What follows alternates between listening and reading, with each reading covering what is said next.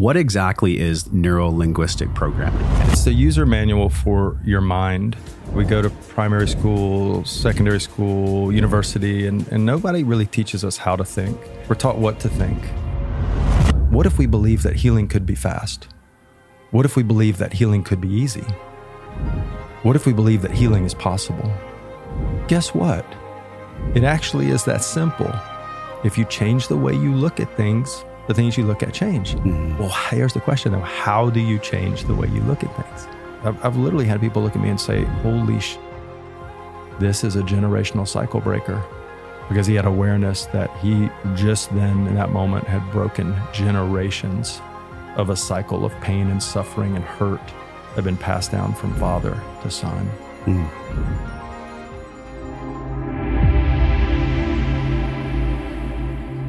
That's Scott Jackson, and this is episode 481 of the Wellness and Wisdom Podcast.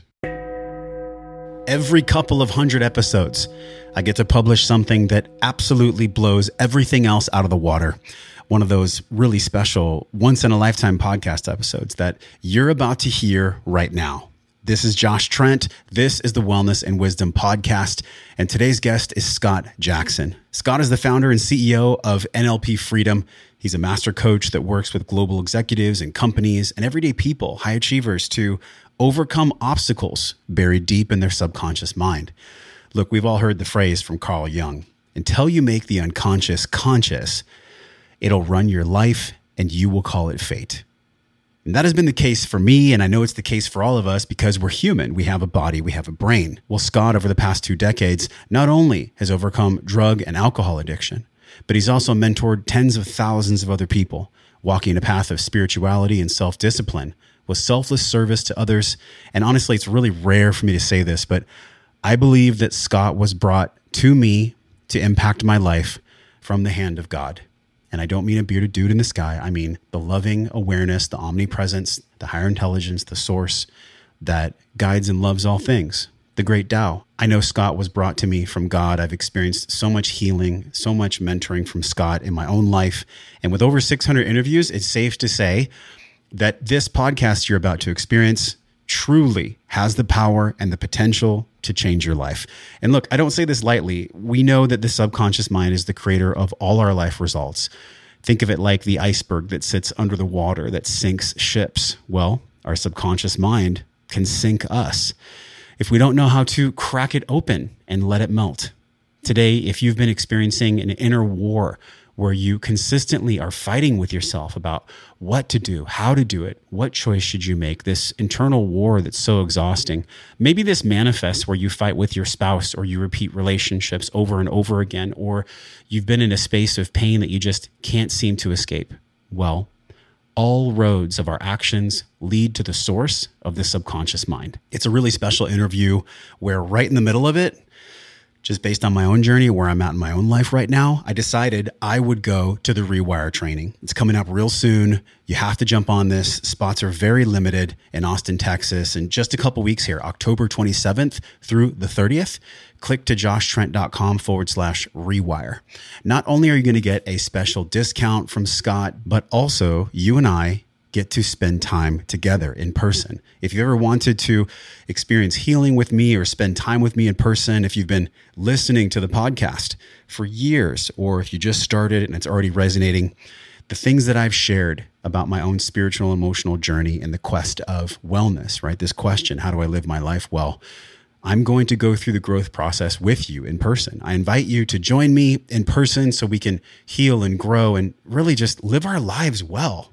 Let's live our lives well once and for all. Now, I will say this is not a basic training. This is for someone who really wants to get the sustainable results so they can be at peace and have this life that they love. If this is you, click to joshtrent.com/rewire.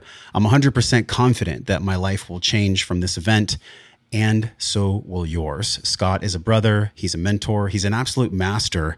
And in this podcast, you're going to experience the truth about how our subconscious mind operates, how to rewire yourself so you can finally create this life that you love that is free from self-sabotage. You'll learn the practical steps as to why you do what you do and how to vulnerably explore the depths of your own subconscious mind so you can once and for all get the results that your heart has always known are true and are possible. So join me at this Rewire event live in Austin, Texas, October 27th through the 30th. The clock has been ticking for us our entire lives.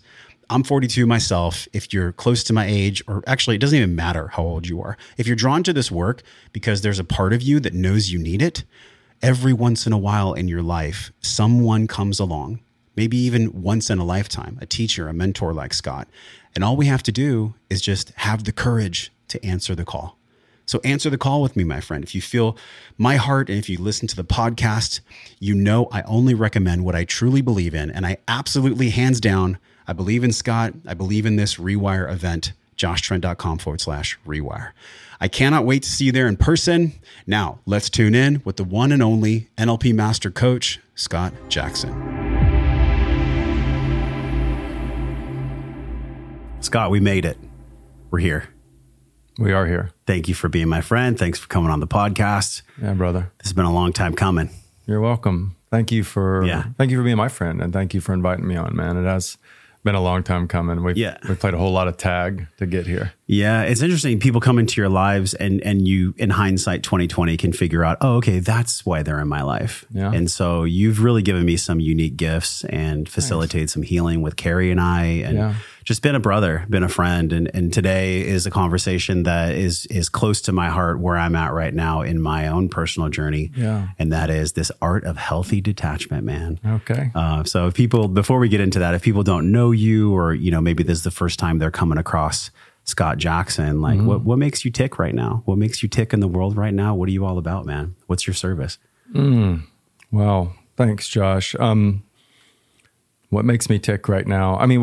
I think what makes me tick now is the same thing that's made me tick for 20 years. It's just the past 20 years just changes form and mechanism over time. And, I've been about evolution of consciousness in some form or fashion in my own, especially as it started 20 years ago in my personal journey in healing from severe alcohol and drug addiction. And, from 20 years ago being when I started my journey from having brain damage, kidney damage, liver damage, and being right at the door of death, to completely being willing to change my life just because I wanted to live, and for nothing more. I wanted to live. I had no other aspiration, and little did I know that aspiration would actually turn into a spiritual pursuit, a pursuit of freedom from my own suffering,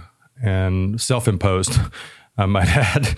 That's usually the case for most of us, right? It's the self-imposed. So it is. And I figured that out pretty quickly. And from that place of desperation, I became teachable, and I became coachable, and I became willing to do what other people told me to do who had more out of their life than I had. And that was very fortunate. It was a good place to be, a very humbling place to be. But I didn't know that pursuit would be a spiritual journey, a journey of self-development, self-discovery, and ultimately turn into wanting to serve others, because I had no desire to serve others from the beginning, right? It was like, I just want to save myself, man. And it's like, I'm just desperately trying not to drown.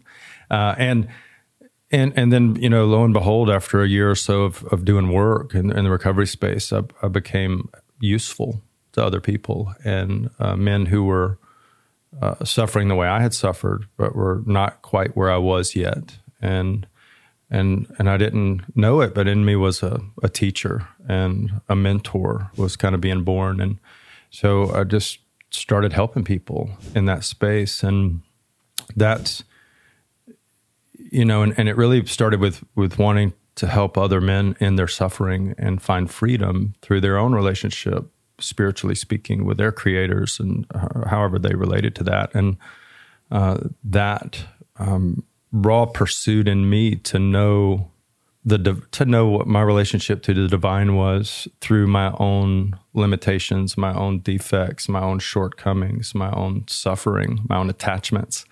I continued to dig deeper and deeper, and then through that was able to give more to others. And And so over the years, I've just continually pursued my own development and then turn around and share that with others in whatever form I've been at. So, over the past 7 years, we've been using neurolinguistic programming and some technology called timeline therapy for healing trauma, phobias, negative emotions, limiting beliefs and decisions, and also some hypnosis and some other things where we've worked with, a lot of coaches and entrepreneurs and solopreneurs and impact-focused humans in their own healing and expansion and evolution. So there's lots of mechanisms and paths I've played in over the years, but if you ask what I'm all about, it's still that. It's just evolving the consciousness of us. What makes you tick is service, is being of service. And I feel like none of us can be of service unless we've gone through the experience of the opposite of that service. In other words, we serve in the ways that we once needed and that we learned how to integrate and embody. And where I'm at, and I think where a lot of us are at, is this monkey mind. Yeah. This mind that tells us things that, quite simply, brother, aren't true. They really aren't true, but yet we believe them to be true. And I would say the number one, if not definitely the top 5, number one seems like lately, most people, when they comment on social or when they email me or just in general, how do I stop these loops that I'm experiencing? How do I stop this terror, really this fucking tyrant that exists in my mind at times? And I think when we look at relationships or finances or health, it's all the same thing. It's whatever my deep subconscious is telling me.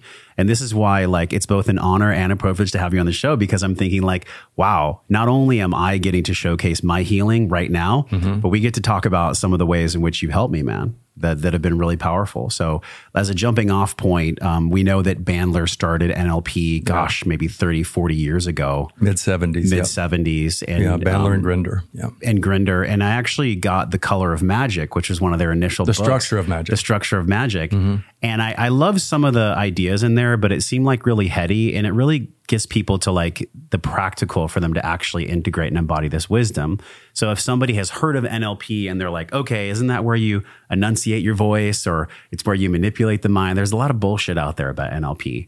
There is. But it's been a huge part, man, a huge part of your healing yourself and how you serve others. You're one of the top 25, I believe, trainers in the United States and in the Northern America. One of the few master trainers in North America. Yeah. So from a simplistic way, and we'll kind of unpack each layer.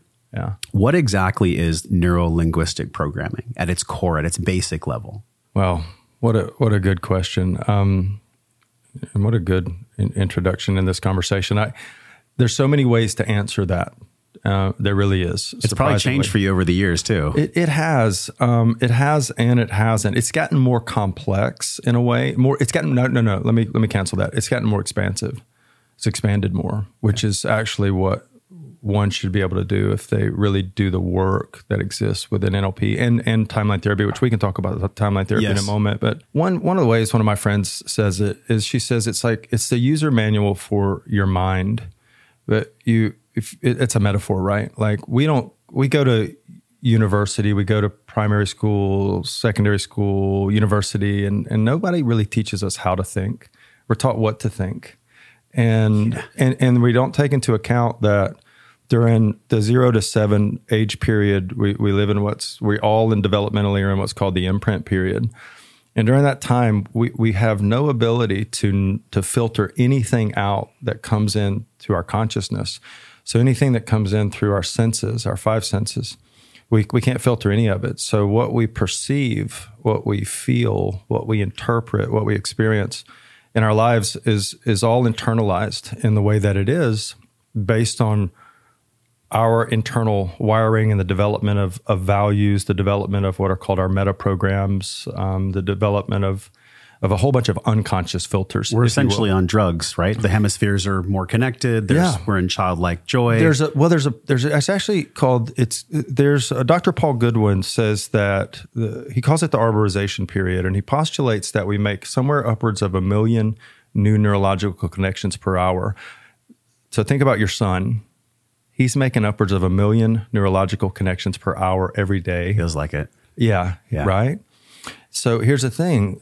No 3-year-old in the world mom walks in the door and has a bad day and is upset or hurt or angry or frustrated or what have you, and walks in that state. And the little child, the little 3-year-old wants, hey, mommy wants, to have love or a connection or what have you, but mom's in a bad mood.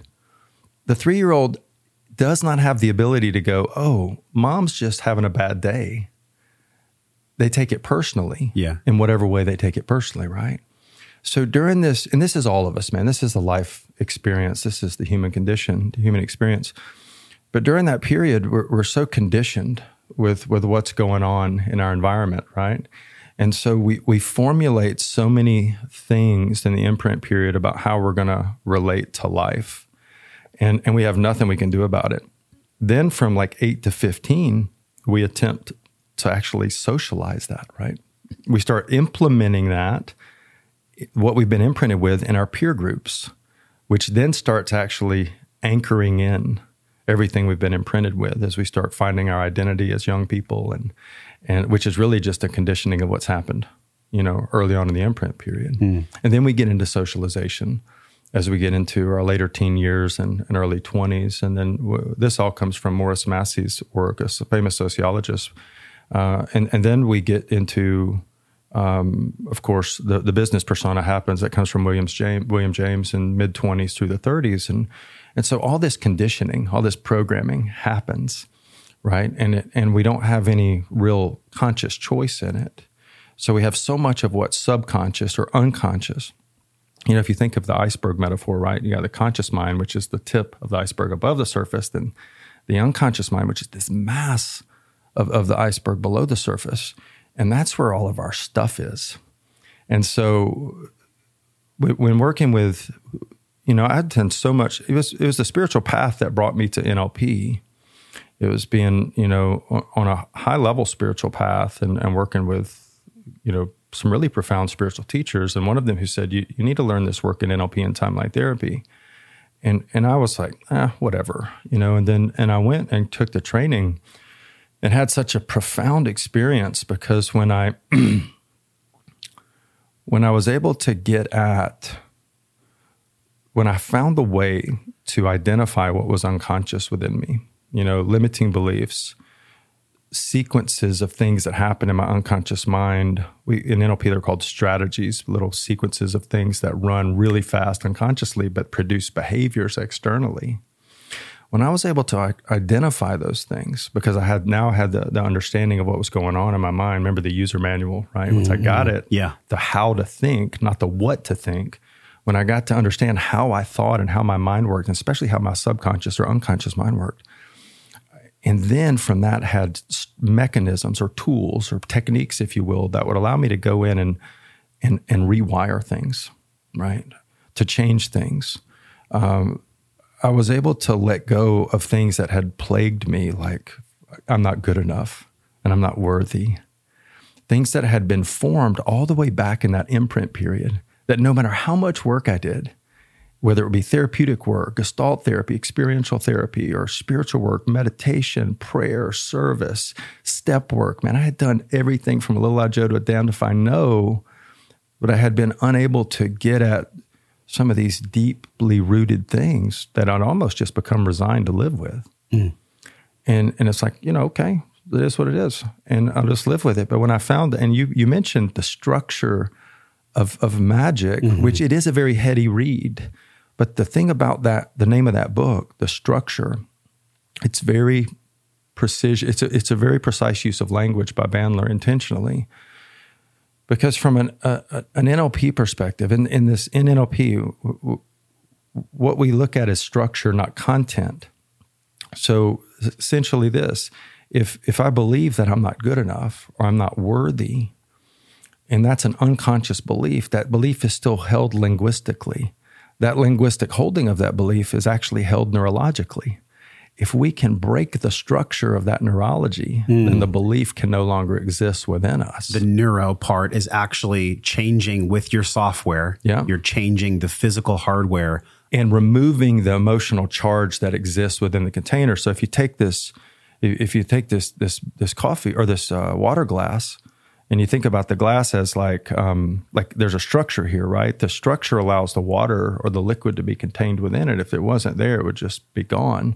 So if you take like a limiting belief or a trauma, if you will, or a phobia or what have you, there's a structure to those things neurologically. But if we can remove that structure, then all that's contained within it, all the emotions, the hurt, the pain, the whatever, right? And then the behaviors that trigger from it when it's triggered, if we can blow out the boundaries of the structure, if we can dissolve this or expand it or break it down, what have you, and we can create new structure in its place, then what happens is all that old content that used to be in there just dissipates. Because the truth is, the content, and in my belief, I'm not saying anybody has to believe this, just my experience and belief is that the content is really just energy.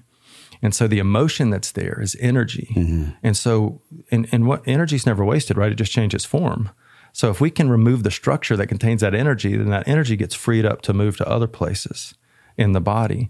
And then that old structure is no longer there to hold it. So if we can dismantle that belief, the cup, if you will, then it can't hold the content anymore. Dude, why do you think talk therapy specifically, like I've played in that realm for maybe 20 plus years. Yeah. It at times like starts to tease out what you call the energy, but then there's other times where it really never even penetrates the wall. And the wall is actually the barrier that is laced around this energy, like energy and motion, right? Emotion.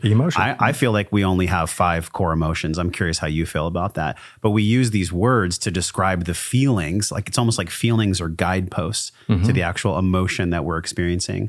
And these emotions get locked in because of trauma or physical abuse, sexual abuse. Like, I don't know what it's like to be sexually abused or to lose a child or to go through these incredible tragedies. But I've had my own, lowercase t traumas and capital T traumas.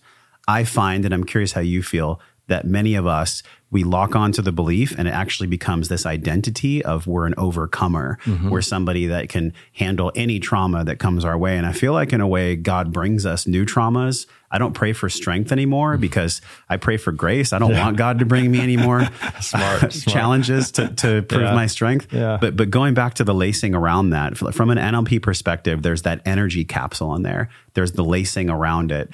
How do you get in there, man? How do you and Joni get in there and start to unwind that lacing that lets the energy free? How do you do that? Well, that's how the how is the work, right? The how is the work, but it starts with adoption of some new ways of thinking. There's a phrase we use in conversational change in creating new structure, and it's called in the way people think.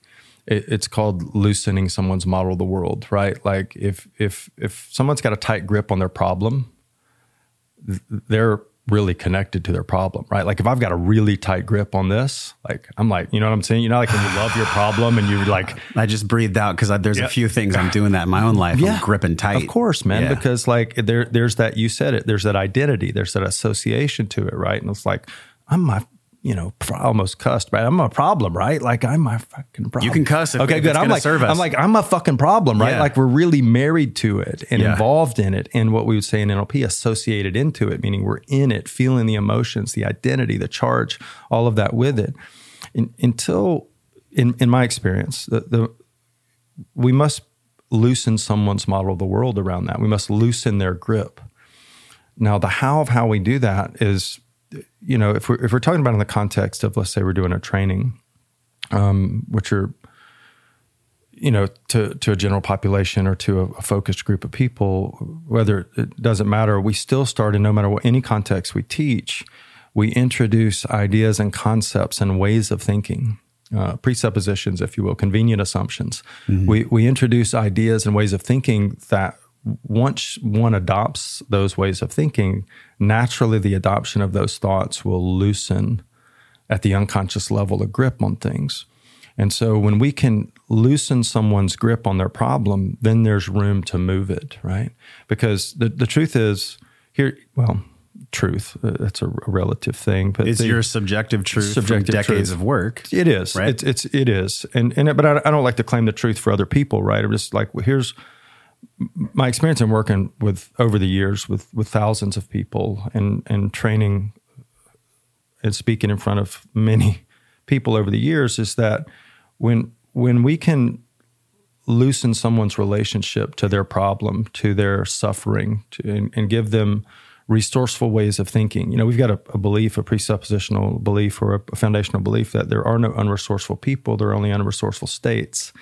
So that's one of the beliefs that if we adopt it, it gives us a lot of personal empowerment, right? And so when someone's unresourceful around a situation or a problem, they're not unresourceful as a person. They're just in an unresourceful state. So if I can give them access to that resourcefulness that already exists within them by the way I teach or the way I coach or the way I introduce ideas to them, and if they're, now here's the key, willing to learn and accept and try on those ideas, then that naturally will bring up the resourcefulness within them and will give them the ability to move forward. At the end of the day, I can't change anybody. Yeah. You and I have talked about this a lot, right? Like I always point people back to their personal power. I'm big in interdependent relationships, not codependent relationships. And so I'm going to serve you or anyone else, and Joni and I both, we're going to serve you much better if we can have you choose your own resourcefulness and believe that you have the ability and the power within you to change. And when any of us can give up being the victim, and not saying that we haven't had atrocious, horrible things happen to us, because we have in life. All of us have had, and you said, whether it's little T or big T for trauma. My thing is trauma is relative. I don't even really relate to it in big or little, because it's like what's traumatic to one person may not be to the next person. But if it's traumatic to them, it's traumatic to them. And I respect the hell out of that, right? And so, I still, does one want to live from their trauma for their whole life? Or would they rather freedom? And so that's the thing with me. Like, do we want to suffer, or do we want freedom? Mm-hmm. And doesn't mean that freedom does not involve some suffering to get there, because it can. Being free of things can be painful. Breaking patterns can be painful. But the prize for me has to be greater than what I'm going to get through going through whatever I've got to go through to get free. That has to be greater to me and be more motivational to me and more desirable to me personally than the continued suffering of maintaining my pain. Is the pain of changing worse, or can I come to grips with accepting the pain of changing? Is it more serious and more maybe exhausting to what my ego is afraid of than me not changing at all? There you go. Is the give worth the shove, essentially? And I feel like most people, they only get to that willingness, Scott, when they're in extreme amounts of pain. Like that's been the case for me. What launched this podcast 7 years ago was me crying to God on a golf course overlooking the Omni in Carlsbad in San Diego. Yeah. And I just said, God, like, show me where to go, please. Like, I don't want to be here anymore. Yeah. I want something different for this life. And I feel like, because you mentioned I'm not going to change people unless they're willing. Yeah. And I think when people, if people come to the Rewire event, if people come to any of your trainings, your programs, your information, there's some pain in them that wants to be relieved. Agreed. There's some wisdom that they're seeking, that they know that the answer is somewhere out there. Maybe what you really do is you help them unlock it in themselves. It's something they already know to be true. Yeah. Can you expand on that? I can. Well, first of all, pain can be a great motivator. I agree with that 100%. And, there was a line from really the first book I started working with, which was the big book of Alcoholics Anonymous many years ago, 20 years ago. And there's a line in that book that says, most of us had to be pretty badly mangled before we commenced to solve their problems. Huh.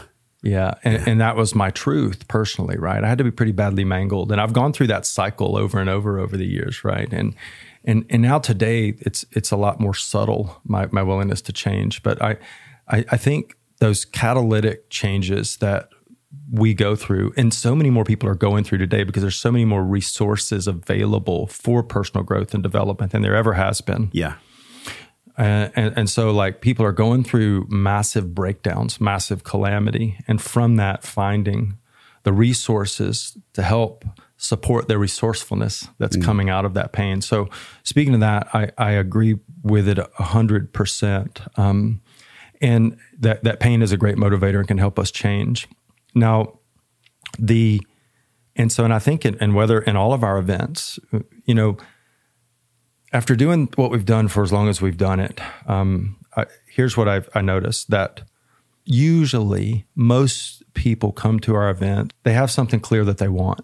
Maybe they want to grow their business or grow money or have a better relationship or what have you, right? Whatever. Yeah. You know, normal stuff that we all want in life, right? We all want to grow and be more and have more. Very common. Some don't, but I think the majority of us do. Most of the people that invest and come to the Whoever's events here with us wants that. Yeah, for sure. Yeah. Right. I agree. And what I've noticed over the years is that people come to get what they want, but what I see is they get what they need. And what they need often is out of conscious awareness to them. But once they get into the event and into the space of change, and into a container that supports their evolution and expansion and the dropping of the guard and the protective mechanisms that are out there in the world with them all the time, that all of a sudden more things related to what they need at like a heart level, a soul level, start to become emergent. So yeah, they get what they want, but they get what they need. But they didn't, if they knew what they wanted, they would just get it on their own. So sure. in a paradox, they have to get what they need, because if they knew what they needed, they wouldn't be able to just like come to the event and get the teaching. They have to get what they need, but what they think they need actually isn't what they need at all. It's something else. It is. Oftentimes it is. And it's in the iceberg. It's way deep in there. It is.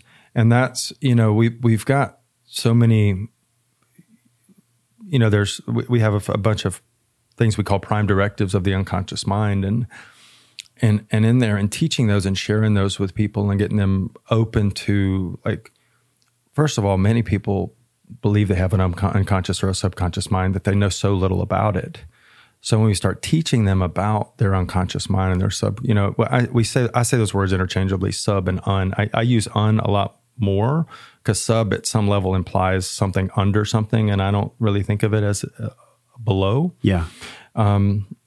From just a representational perspective, I think of it as just, it's unconscious. It's out of awareness, right? Out of conscious awareness. But nonetheless, when we introduce these ideas to people around what are the prime directives, what's really going on unconsciously, what are the purposes and the drivers and the needs of the unconscious mind, what is it really here to serve? And when people adopt and accept those ideas, even what happens is sometimes they don't accept them consciously, and I'll see it. But because they're in the container and they accept, their unconscious mind takes it in, and their unconscious mind knows that they're in a place to change, and that they're in a place that's safe, and that they're in a place where they get to actually start living into what they need, then it starts bringing things up to be resolved. And that's how they don't know what they need, but they get it, because it comes from, just like you said, from deeply what's unconscious. But what we found is, you know, and I know you've done lots of different work, and you've been in your own pursuit of wellness and expansion for a long time. Yeah. And you know the power personally of getting outside of the comfort zone of your normal container, your normal life, your normal rhythm and everything. As much as possible. Yeah, like when you go to an intensive retreat, or you go do a vision quest, or you go to, you know, something that breaks you out of your comfort zone, then that enables us to movement to happen, transformation to be available. And so when we get people into the environments, we've seen that over and over again, right? That something dismantles. One of the things I loved on your website, it's nlpfreedom.com, right? Yeah. I was looking earlier this morning, and I love this, where you talked about the unconscious mind being the go-getter. This is like a thing where whether or not we want what it's going to get it. It is. So if it wants victimhood, if it wants compassion, it's going to get it by whatever means necessary, by however it was trained, maybe starting in that 0 to 7 period where the hemispheres were connected. So I'm curious how you feel with all the people that you've trained, and even honestly in our work, you know, the way that you've helped Carrie and I come together and be more loving, and the structure of like, what does it look like to actually be vulnerable with someone and use the right language so that they truly feel your heart. I think we can turn that around on ourselves. I know I definitely have. How does that begin to unfold in trainings or in work with people where you can see their subconscious or their unconscious going and getting something? How do you determine what it's actually getting?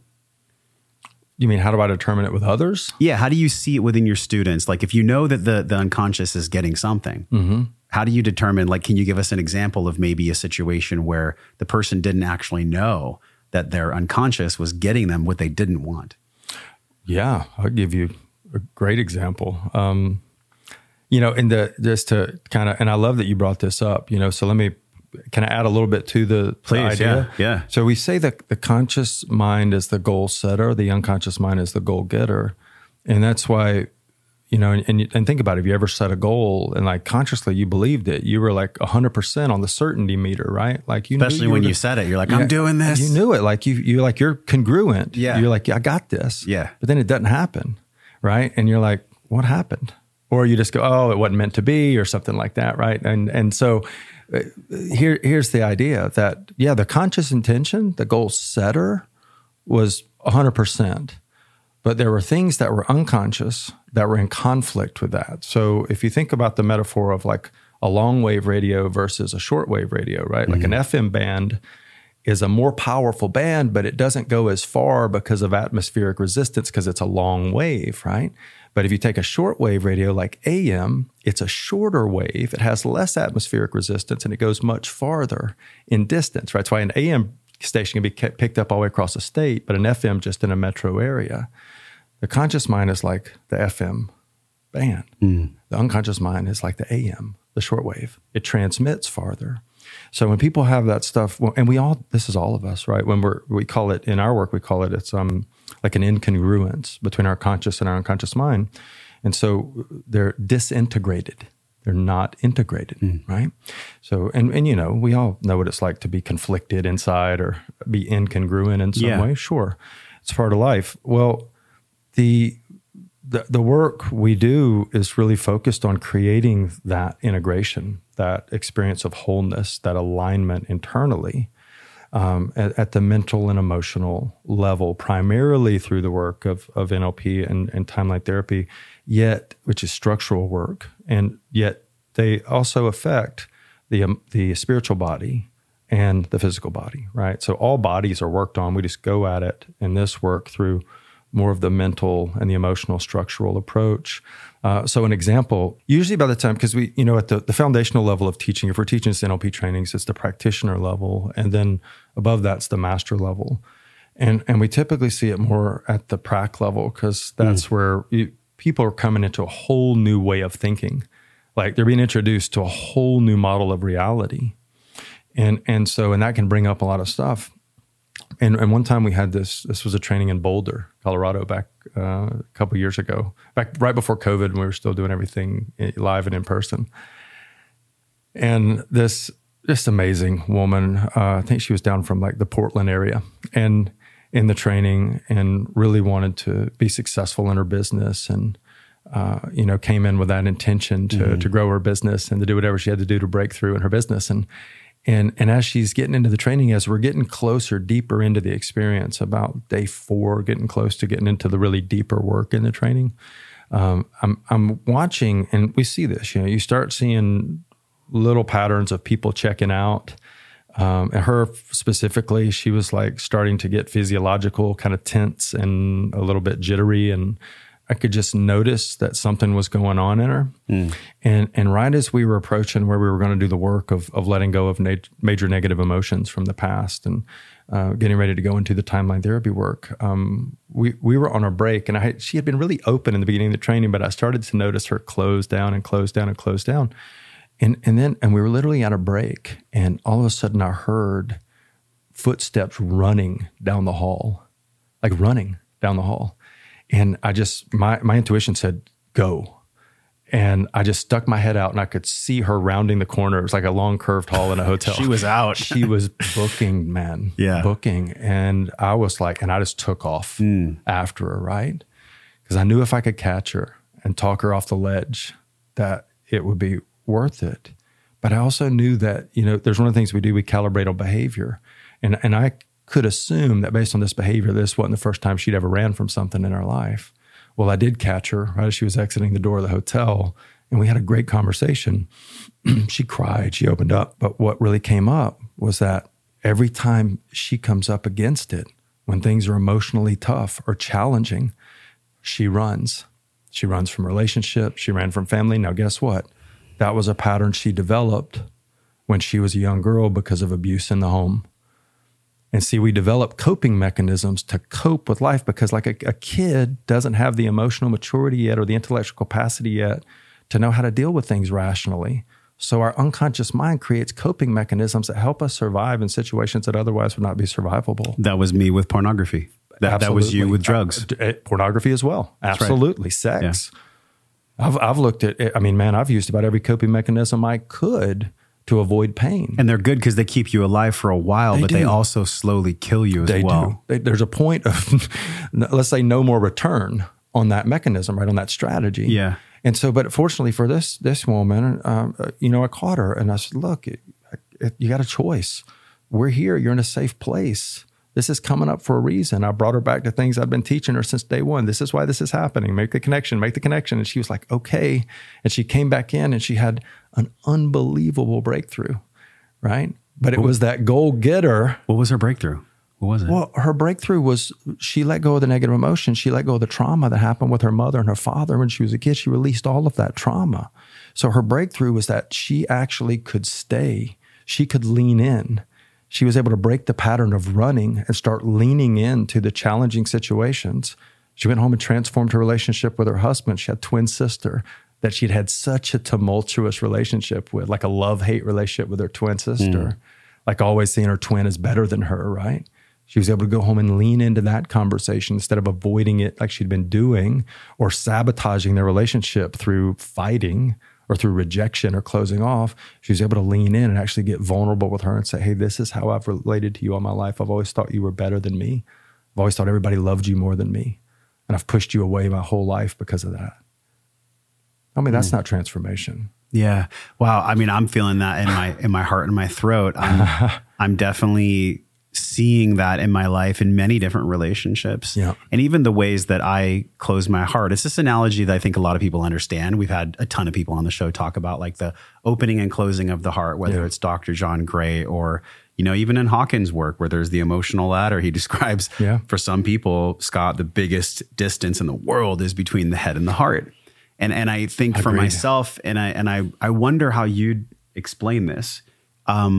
So many of us, we think that closing our heart is actually the right thing to do because the ego or the programming or the unconscious has created a strategy or behavior that says, well, at least when you close your heart, there's a guarantee. There's a fucking guarantee that you'll be safe, but there's a price that's paid for that perceived safety. Sure. How would you describe that price that's paid for the closing of the heart, essentially? That's a great question, Josh. I mean, it's kind of back to what we were talking about earlier, right? Around, am I willing to pay the price? Is the perception of the safety that comes from that worth the loss of all the things I truly want by maintaining the safety, right? But here's the thing, that development of that safety, man, we have a question when I don't really do one-on-one work anymore, but I did for a long time. But one of the questions we ask is there a purpose? What's a purpose for you having this problem, whatever it is? And because we've identified what their structure of their main problem is by this time in the discovery process. And I'll tell you, 95% of everyone's response is protection or safety. No matter what the problem is. Yeah. Because we don't like to be emotionally hurt, man. That's just the truth of it, right? Like no one likes to hurt. Mm-hmm. And so I believe that we develop, generally speaking, coping mechanisms and ways of protecting and making ourselves safe at young ages. And then the price we pay for those once we become young adults and then grow older into or more into our adulthood, when we continue running the same behaviors that we developed many years earlier, the price gets bigger and bigger and bigger and bigger, right? And it's like, and it's also more entrenched behaviorally at the unconscious level, so it becomes even harder to break. Like it's really the easiest people to work with in the world, in my experience, are younger people and teenagers because they're still so plastic. Yeah, the whole, it's harder to change a zebra stripes. You can't teach an old dog new tricks. It's like there's some truth to that. Well, it seems like, maybe not. I don't know that I think anyone can change if they're willing to. Mm-hmm. it can be harder at certain places for sure. And there's always got to be a willingness to, man. Willingness to look at self, a willingness to be honest with self, a willingness to go where we haven't gone before. But we call it secondary gain, right? Like when we perceive that what we get out of maintaining our problem is more valuable than letting go of the problem, we'll never let go of the problem. This is the model from teaching that you've developed. And I'm curious if you ever even got into the whole talk therapy model. Because a lot of what I've learned from talk therapy and even the beliefs that I'm unraveling now, that's why I do this podcast, because it's therapy. Yeah. That's why you're here, man. You're giving me therapy and you're giving all of us therapy. Wonderful. So I'm curious, in your own life, have you done the talk therapy? And then at what point did you really say, thank you for the lessons and the blessings? Like, I'm going to transfer over to this model where I'm really going to understand timeline therapy, which seems to be more of like a surgery rather than a relaxing of the ego that a lot of kind of therapy does. It relaxes the ego a little bit, but as far as sustainable change, like long term, that's what we're all looking for, man. Yeah. We want sustainable change, starting with the mind and the unconscious. When did you do the talk therapy, and when did you make the transfer over to NLP and really start understanding timeline therapy and maybe flesh that out? Okay, good question. I mean, I did, my pursuit of freedom was, that desperation I talked about earlier that I had. It was like the desperation of a drowning man is the way I relate to it. That was a great place to launch for me 20 years ago, because it made me, like, if somebody said, hey, go try this, I'd go, okay. I just would do anything. And like, I didn't, I was atheist till I was 25. And then I actually died in a drug overdose at 25 years old. And then found out there was something on the other side of physical form. But then the next 5 years it took to get sober. So which were really miserable, bottom of the barrel, bottom years for me. But I knew there was something bigger. So the one cool thing about my starting place or my jumping off place was that I was kind of like a blank slate. I had almost no conditioning or programming around religion, spirituality, therapy, anything, which made me, I didn't have many preconceived notions, right? So like when somebody said, hey, go see this therapist, I'd go, okay. Or go to this church, or go to this temple, or go to this synagogue. I literally would go anywhere, man. And just pursue, right? And seek. So it's kind of like that Hunter Thompson saying, right? Like, buy the ticket, take the ride.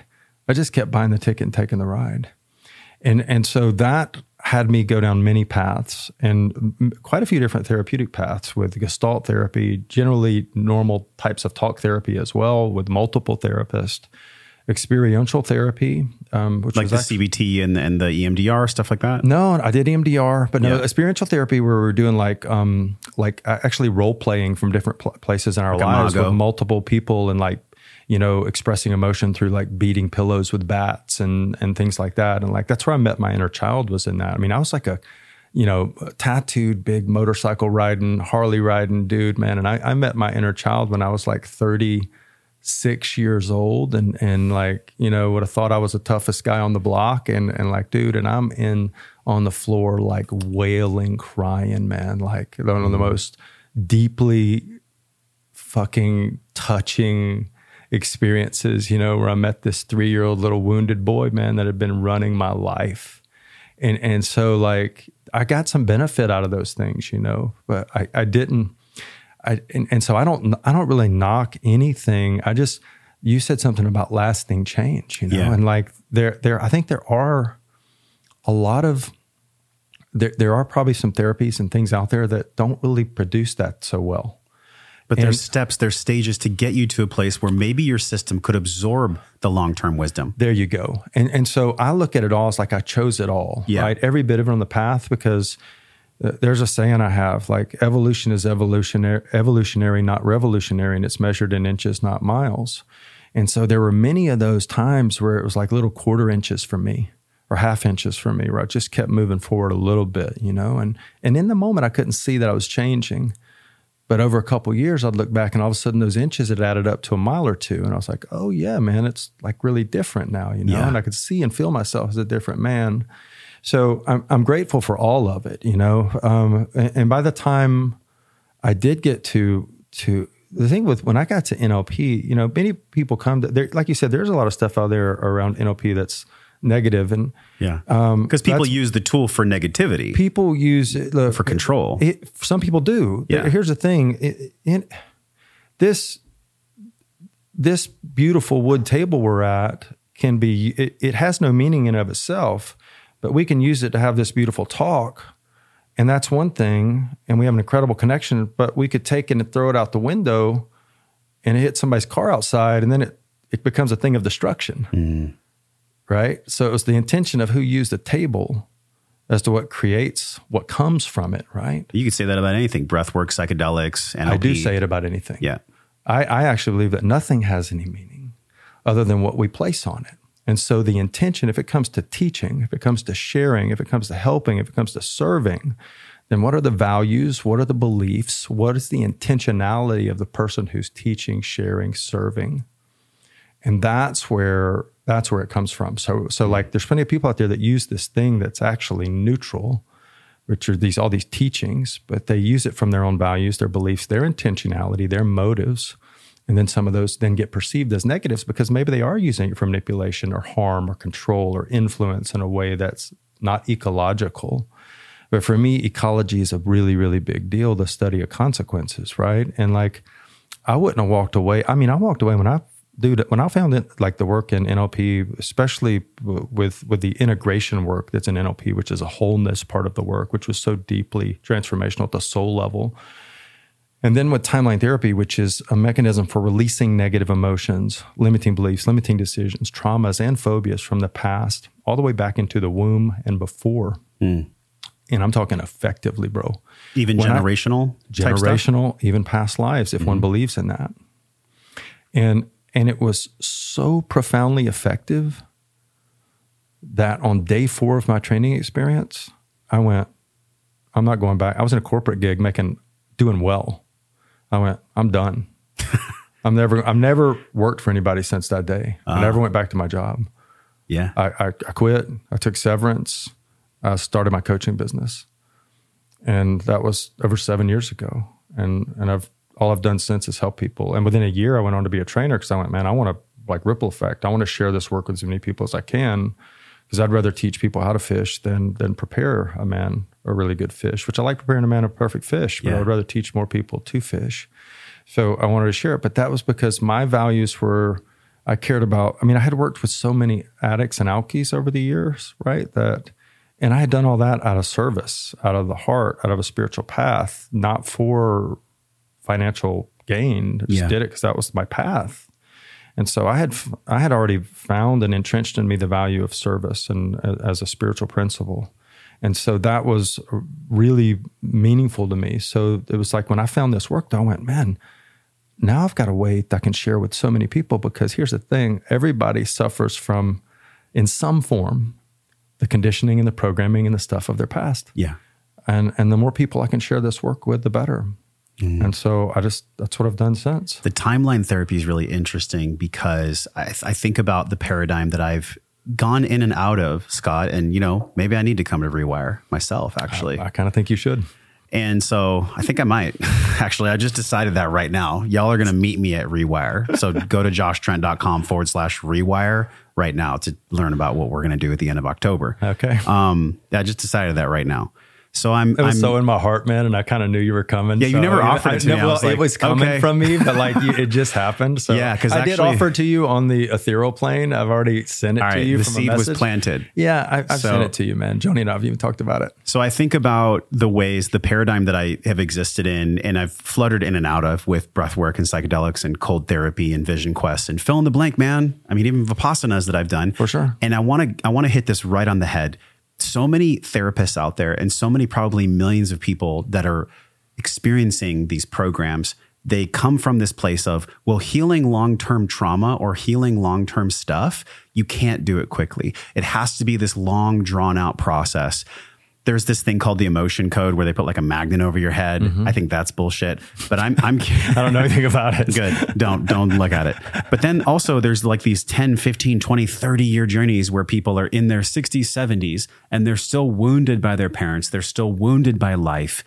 And they've maybe done therapy that whole single time, Bring us to the truth of what you know to be true from your own life experience and your wisdom about timeline therapy. How does it differ from talk therapy? How does it actually produce these neurological changes that are essentially long-term?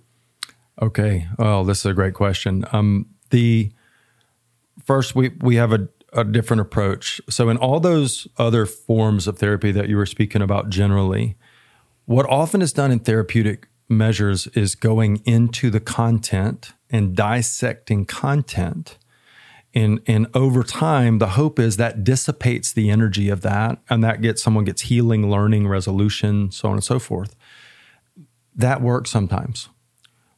What also can happen is it actually can strengthen it for others.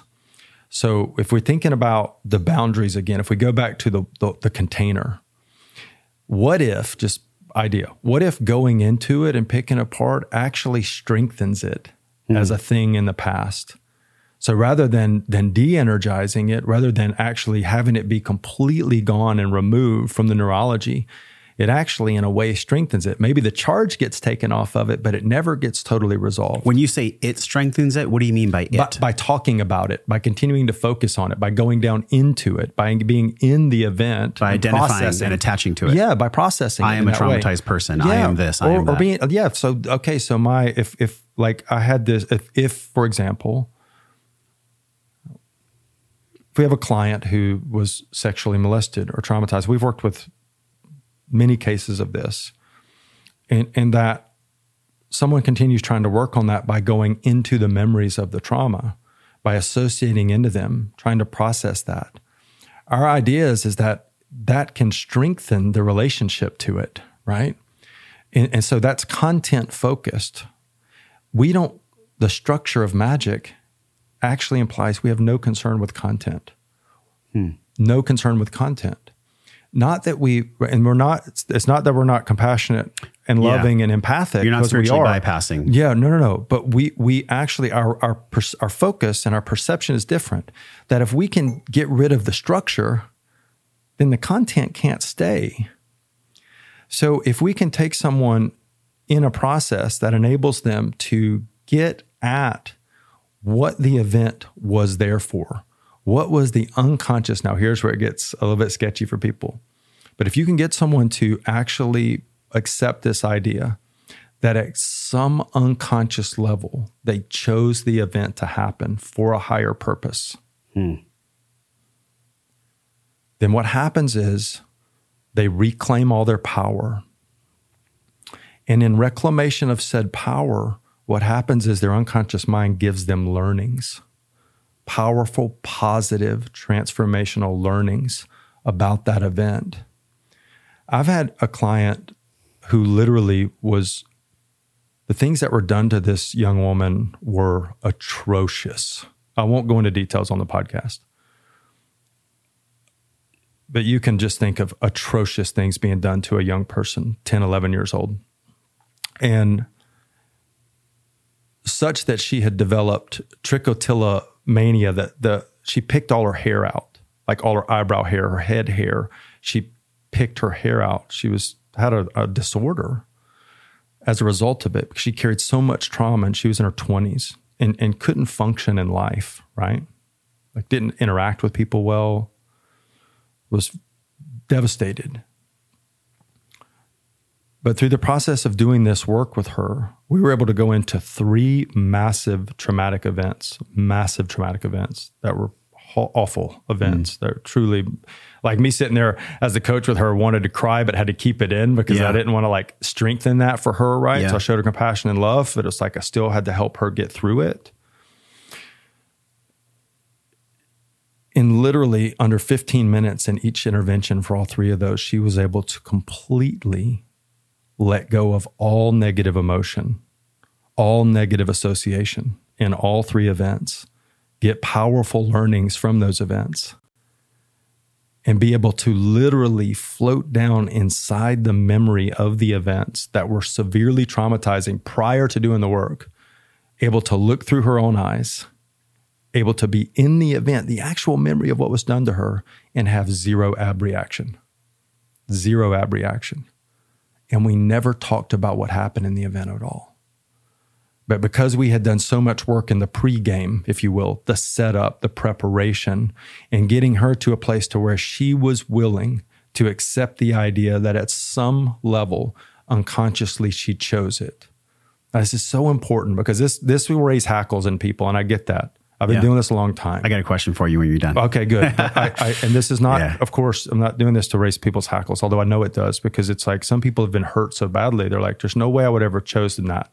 Agreed. Yeah. So here's what we say. We've never chosen it consciously.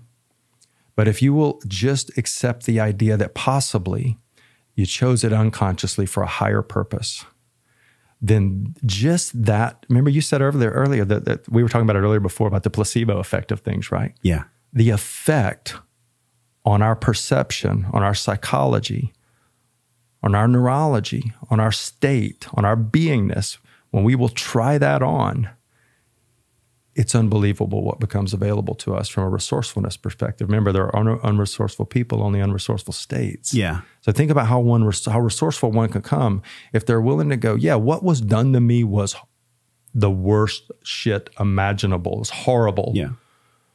But if I'm willing to accept for the purpose of freedom, for the purpose of healing, for the purpose of transcendence, for the purpose of evolution, if I'm willing to accept that I chose this unconsciously for a higher purpose, then is it worth accepting that idea to be free?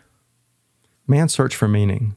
If Viktor Frankl could go through what he went through in Auschwitz and come out and do what he's done for the world as a result of that, then my thing is, no matter what's happened to me, that didn't happen to me. Yeah. And if that dude could do that, then I can do anything. I think the big question that everyone's feeling and that I'm feeling too comes from, I'm aware enough to know that it comes from the paradigm of healing has to be long, healing has to be hard. So my question is both respectful and also practical, because there's a part of me that understands that every single thing I've done and that you've ever done and that any of us have done to get us to right here, right now was absolutely perfect. Otherwise, it wouldn't have happened. It had to step and stage that way. Yeah. But we arrive at this place where, and maybe this is a second question on top of it, NLP and timeline therapy, and specifically making the event neutral and going in there and having the skill set to do that, somebody has to have walked a certain type of journey to arrive at that kind of a healing platform. What is the exact journey that somebody has to have walked to get there? Because the big question is, if it's so easy, then why isn't it everyone in the world that's doing it? Why isn't NLP on Oprah? Or maybe it has been, or, whatever. Like, in other words, it brings up people's healthy skepticism of, oh, dude, 15 minutes to heal trauma seems too good to be true, quote, quote. So what kind of a journey does somebody have to experience, and what kind of tools and teachers do they have to have played with or experienced before they're actually ready for NLP? Because the choice is empowerment, and the empowerment comes from the choice to choose. This happened for me or against me. I think we all get that on like an intellectual level, sure. But on a heart, body-based somatic experience, this happened for me can be so fucking revealing, so fucking hard to accept. Agreed. Well, there's no one path, right? Because everybody's path is interesting and unique to them. My path was my path. We've seen over the years, many of our graduates have come through who are using NLP and this work in the world in different ways. Many of them are using it for healing others, right? Especially when incorporating timeline therapy in. And in every one of those paths, there's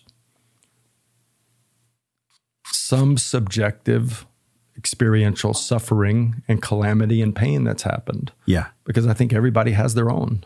But it really speaks to someone's values, right? This is an interesting conversation because values are what? They're what's important to us, what drives us, what we get motivated behind. I mean, you have somewhere probably in your hierarchy of values in life, I would imagine service exists in there. That's part of why you do what you do. Yes, because there's a part of me that knows by serving other people, I'm actually healing myself. There you go. That's right? why. So you value healing. Absolutely. You value growth. You value, right? So one of my biggest That's why values, we're friends. Exactly, right? And one of my biggest values is evolution of consciousness on the planet, right? Like it's evolution, but then that's not just about me, it's about everybody because we're all connected. So, my path is mine. I've spent 20 years on this path, and I spent 20 years in growth and also a lot of suffering.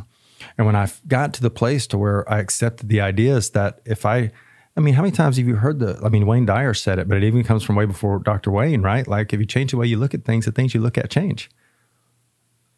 Guess what? It actually is that simple. If you change the way you look at things, the things you look at change. Mm-hmm. Well, here's the question though. How do you change the way you look at things? If one doesn't know how to change the way they look at things, then it's an idea, it's a concept up here, but it's not translated, like you said, to the heart and the body. One needs a process. See, in NLP, for example, there's nothing new in NLP. Nothing comes from NLP. All of NLP was built by the process of what's called modeling. Bandler and Grinder. I mean, that book, Structured Magic, is all about the modeling of Dr. Virginia Satir, who was one of the most brilliant family therapists in the history of the world. Mm. And it was, basically Bandler's distillation of his experience with her. But what these guys did was they went out and they found these people who were so excellent. Fritz Perls, Dr. Milton Erickson, Virginia Satir, and others who were so excellent at producing results with their clients that they said, what is it that's essential to what these people are doing that's creating such incredible results? And how can we distill that into process, create a technique with it, and then teach it to others so they can produce results? And so it gets into when we understand that change can be structural, because you said something very important a minute ago. You said, healing has to be hard, healing has to be long. Well, my question to you then, who says? Because we've all believed that in some way, I believe. Because something along the way or some things have conditioned us to believe that healing does have to be long or it does have to be hard. Well, what if we change the way we related to that belief? Change the way you look at things, the things you look at change. What if we believe that healing could be fast? What if we believe that healing could be easy? What if we believe that healing is possible? What if we believe that healing could be gentle? What happens then if we accepted that belief? And so my values as a man, who I am in the world right now, I don't teach the work I do because I want to teach people how to sell more. I could, but it's not in my values anymore, right? I can teach you how to use language in such a way that you can go out and you can sell and you can communicate and you can produce results. You can teach or present in a way that will just be excellent. I try and teach you all that. And we will teach you those things. And if that's your values and that's what you want, then that's what you'll get out of it. But if you come to me and you go, hey, I want to learn because I want to evolve my consciousness, because I want to be a more expanded being, because I want to heal and grow and expand and help others and serve others, then guess what? Because that's what you focus on, that's what you're going to get, because that's really aligned with who I am and who Joni is. That's what we teach, right? That's what we share. But the perception is projection, which is I've talked to you about this a lot, right? Privately. This comes from Carl Jung's work. We perceive outside of us. What we perceive outside of us is a projection of what's inside of us. Patanjali said it in the Yoga Sutras. He said, I go out every day and I look for the divine in everyone. Reason was he could see the divine within himself. So the more I can get at what's unconscious within me that limits me, my own wounds, my own limiting beliefs about myself, the more where I feel unworthy or not good enough or have shame and guilt, remorse, regret about things in my past. See, if those things are in me unresolved, then I project them onto other people and situations in my life, because I think we talked about the smoky mirror metaphor from the beginning of the Four Agreements. Yes, the Toltec wisdom. Yeah, the Toltec wisdom, right? Like it's everything. You're just a mirror reflecting back to me, Josh. And I'm a mirror reflecting you back to you. Let me challenge you on that, because sometimes in life, there are just assholes, right? Sometimes there's just people that you meet like at a Starbucks or something, and they're just a real fucking jerk, right? Now, would you always say that in every single circumstance, we are attracting exactly what we need to bring up our trigger so that it's our ultimate teacher? Okay, so I'm not gonna say that, but Carl Jung would say that. Okay. Carl Jung would say that. He said we marry our unconscious minds, right? He said the person that causes us the most visceral reaction, the person we have the most reactivity towards or judgment towards, is the person that's reflecting back to us what's most unconscious within us, the thing that's most deeply repressed. Now, I'm not saying that. Carl Jung would say that. I'm saying there's a choice here. And that choice is probably like a spectrum. It's not just dichotomous. Got it. But if I give you the dichotomy of it, like the two sides of the spectrum, yeah, you could say, okay, there's the Carl Jungian side, which is pretty extreme, sure. That this asshole, if you will, is just me, reflected back to me. And some people are like, there's no way I'll accept that. And I've had plenty of people say, there's no way I'll accept that. And I'm cool. That's totally good. You don't have to accept that. Yeah. Yet what if this is the more digestible, easy to kind of get your hand around side. What if the reflection back, or what if the projection, if you will, is just showing you something that's unresolved within you?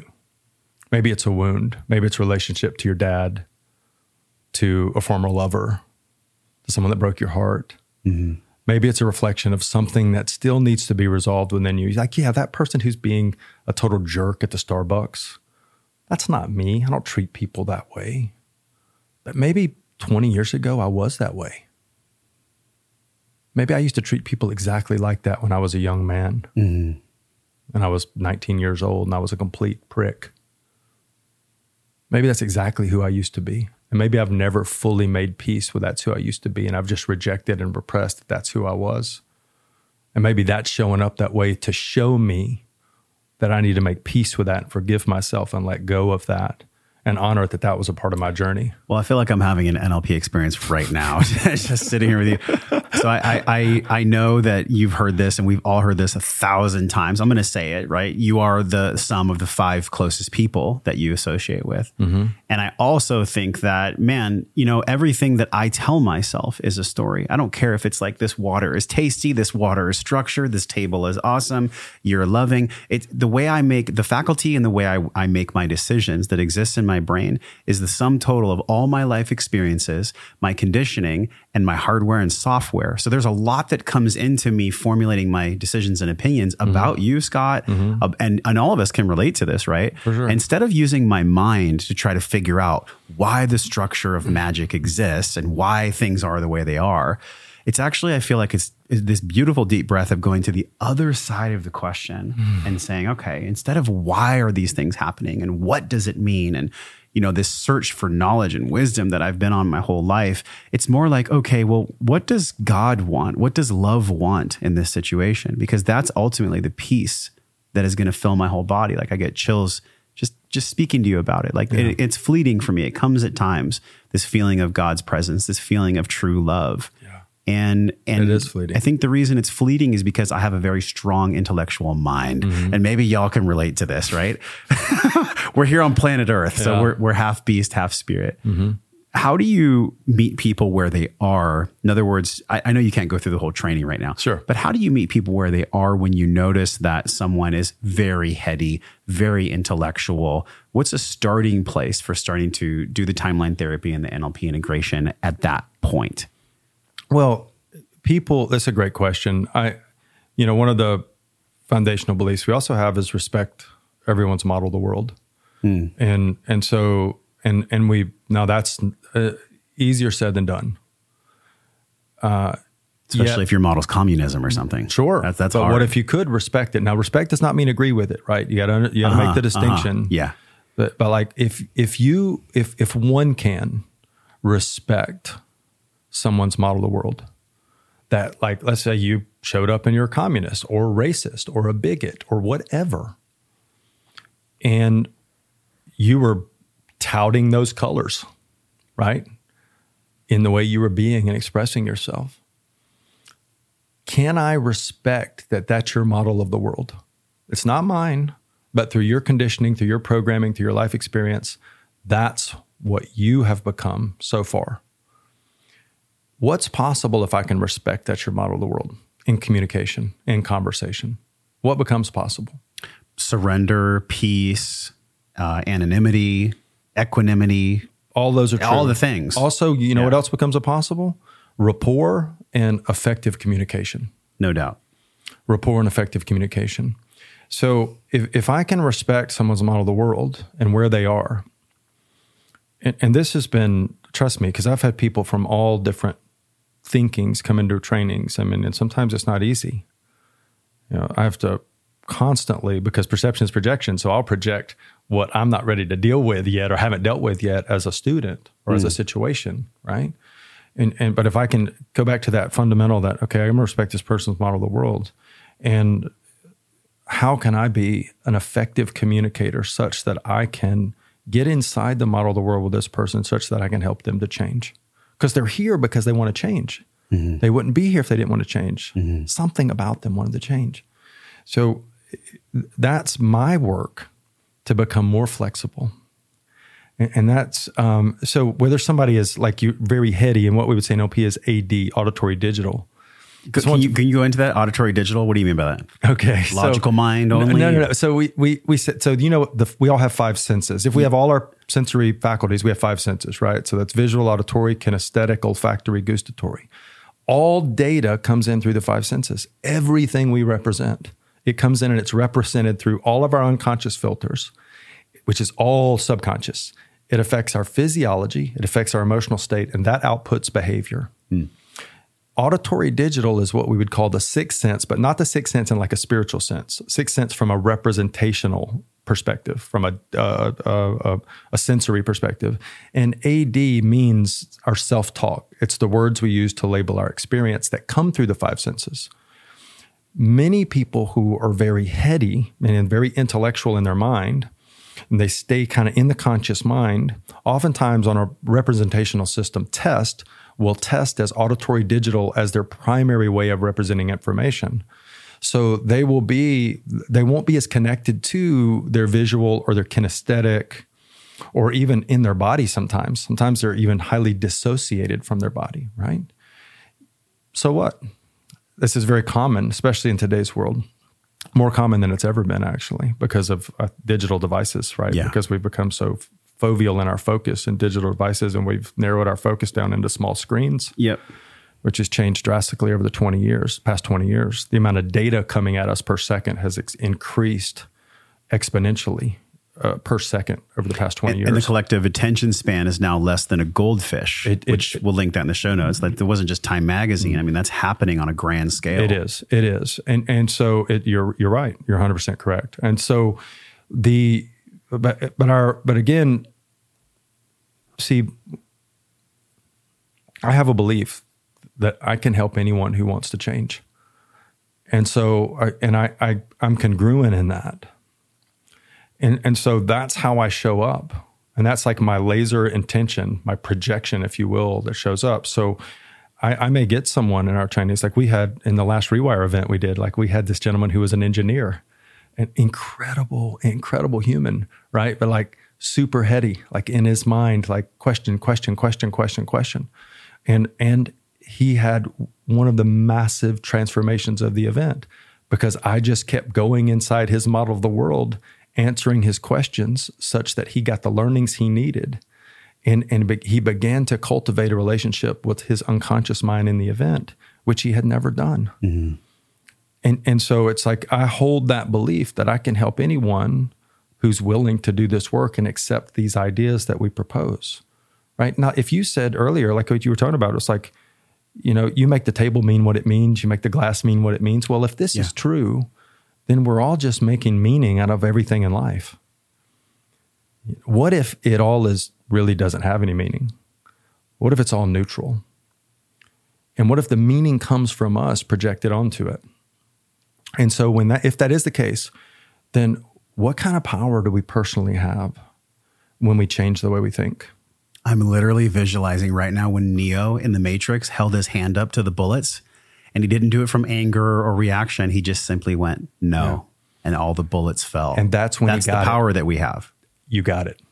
And that's the moment where he'd accepted that he was the one. And we're all the one. We are all the one. You got it. I got chills all over because this is it. Full body chill. Like, so my one whole of the greatest metaphors, right, you just brought up one of the greatest metaphors around this there is. Man. I love that you got it, because that's exactly it. When Neo accepted what everybody had been telling him around him, that he was the one, when he let go of all of his doubts, and he stepped fully into, I'm the one, what happened? He became the one. Mm-hmm. I love that you brought up Jung. I haven't studied it as deeply as you have, but there's one quote from Jung that has hit me so hard throughout my life, and I haven't said it in quite a while. So it is, until you make the unconscious conscious, it'll run your life and you'll call it fate. There you go. And that actually is the entire construct that I think we create for ourselves as human beings, where I learned it from mom and dad. I learned it from grandparents. I learned it from society. I learned it from fill in the blank. It doesn't matter where the learning came from. But that is really what we're rewiring. We're rewiring this. It has to be hard. It has to be a certain way. Well, what if the only reason that you need a training or a teaching or wisdom in the first place is because you don't know how simplistic it could be? Now, simple doesn't always mean easy. Sometimes, agreed. sometimes when something's easy, like, oh yeah, you walk over and you flick a light switch. Well, the journey to get to the light switch can be a motherfucker, right? It can be really it can be like a climb up Everest to get there, right? It can be really confronting. So unpack that a little bit, like because you talked about this, and I want to go into this, the subconscious conscious mind integration. This is where you say, without it, people will self-sabotage goals and dreams, as well as the traumas and phobias that come up in that process. So let's talk about the subconscious conscious mind integration. Integration, I think of like whole, or even in Jung that I quoted to you, like, okay, well, if I know the unconscious, then that is what is going to be consciously acted out in the world. Sure. So let's talk about the integration of these things and how that comes together with, I mean, it's a perfect name, rewiring. It's such a great name. It's a beautiful name. Let's expand that a little bit, this integration piece. Well, great question. And I love you brought up Jung's quote. You know, he also has another good one. He said, who looks out dreams, who looks in awakens. Who looks out dreams. Looking in's a little harder. Yeah, well. But I love that. So good. So true. It's really good, right? Yeah. So conscious, unconscious integration, first we got to accept the idea that we do have an unconscious mind and begin to understand what are the prime directives and the drivers of the unconscious mind. What is it here to serve? The conscious, these are both very important minds, both very important aspects of mind, but they have very different purposes. And so generally speaking, what I notice, and this is a general statement, so this is probably not for many people in your audience because you have so many people committed to their wellness and their growth and their evolution, but let's just speak generally. Yeah. Generally, you have kind of two camps of people. People who have no awareness, they have an unconscious mind. They think they are their conscious mind, their identity, their past, their history, all their conscious thoughts. That's just who they are. And that's just their life. And then other one is that people who really are kind of going through life knee-jerk reacting to life. Things triggering them all the time from the outside. Yeah. And there's knee-jerk reactions from what's unconscious. And that's the far majority, man. It is. I'm going to say, generally speaking, it is. Generally. Right? Generally speaking. And it is a generalized statement. So I just want to stress that to the audience, right? But that's what I noticed.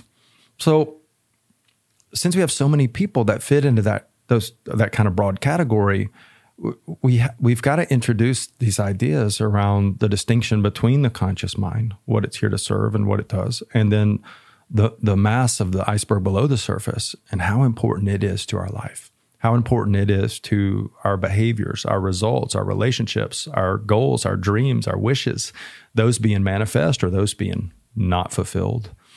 And understanding that in creating integration or rapport with self, first we've got to distinguish that they are out of rapport, that these parts of ourselves are in conflict or are not integrated or disintegrated. Mm-hmm. And so when we can introduce those ideas and someone's willing to try that on and accept it, then we can go into an event like Rewire and we can introduce these concepts.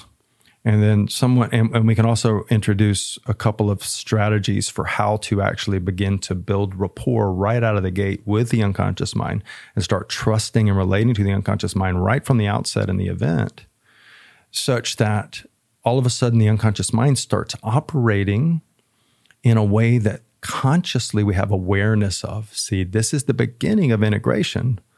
Now it's very, very beginning. But to have awareness consciously that, oh, here's something that's coming up. I feel it. I experience it. I notice it. Oh, you asked me this question, Scott, and I just got a memory of a picture of my dad when he looked at me when I was 4 years old. And I realized that right then I decided I wasn't smart enough.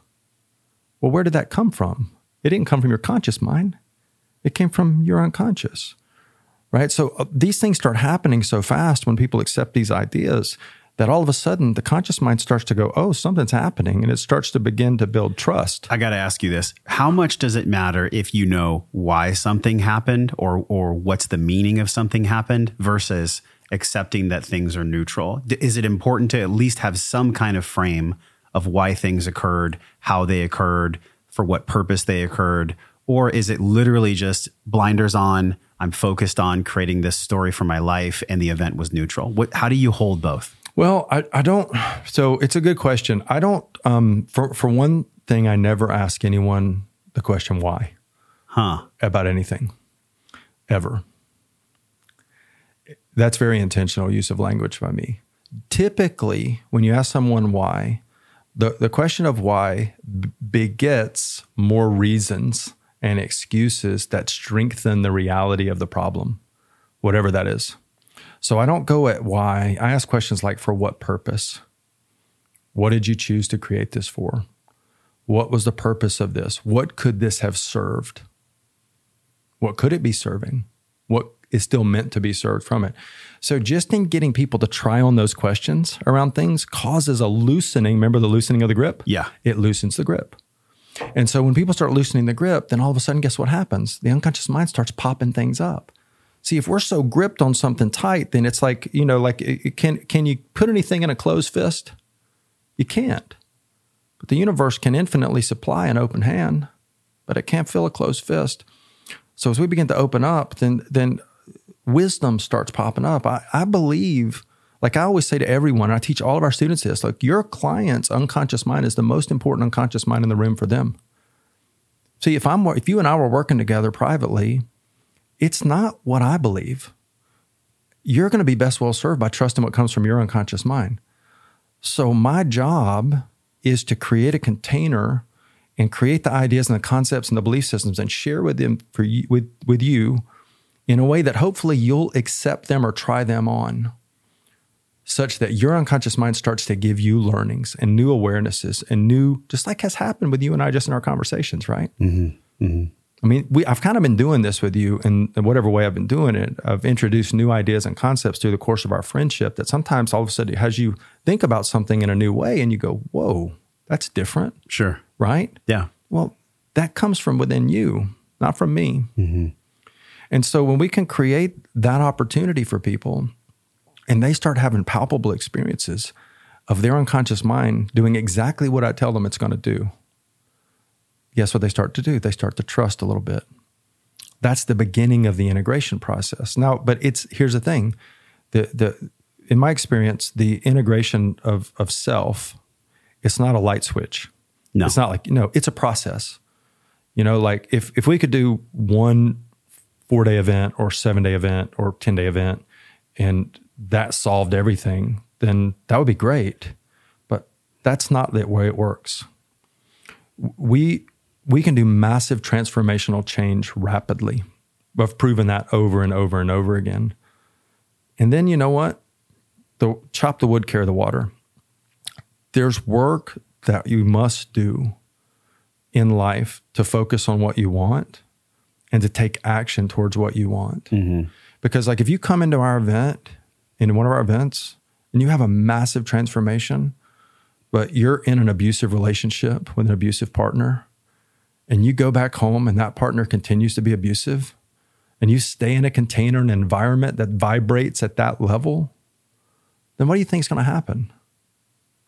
Someone's going to revert back. Yeah, the changes that happened are literally going to physiologically change back to what they were hardwired as before. So right. The rewiring essentially, or they're going to fire new negative and disempowering installations from it, right? Mm-hmm. So it's like there are things that we got to change. If you're going to do change in life, then you got to be willing to look around your life and go, "What am I willing to change?" Yeah, how willing am I to change?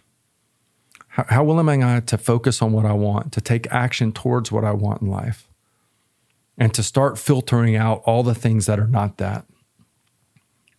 And sometimes that means changing relationships, jobs, environments, homes, cities, communities. Which is essentially probably the greatest fear in anyone, that is keeping that iceberg buried and not being able to be seen.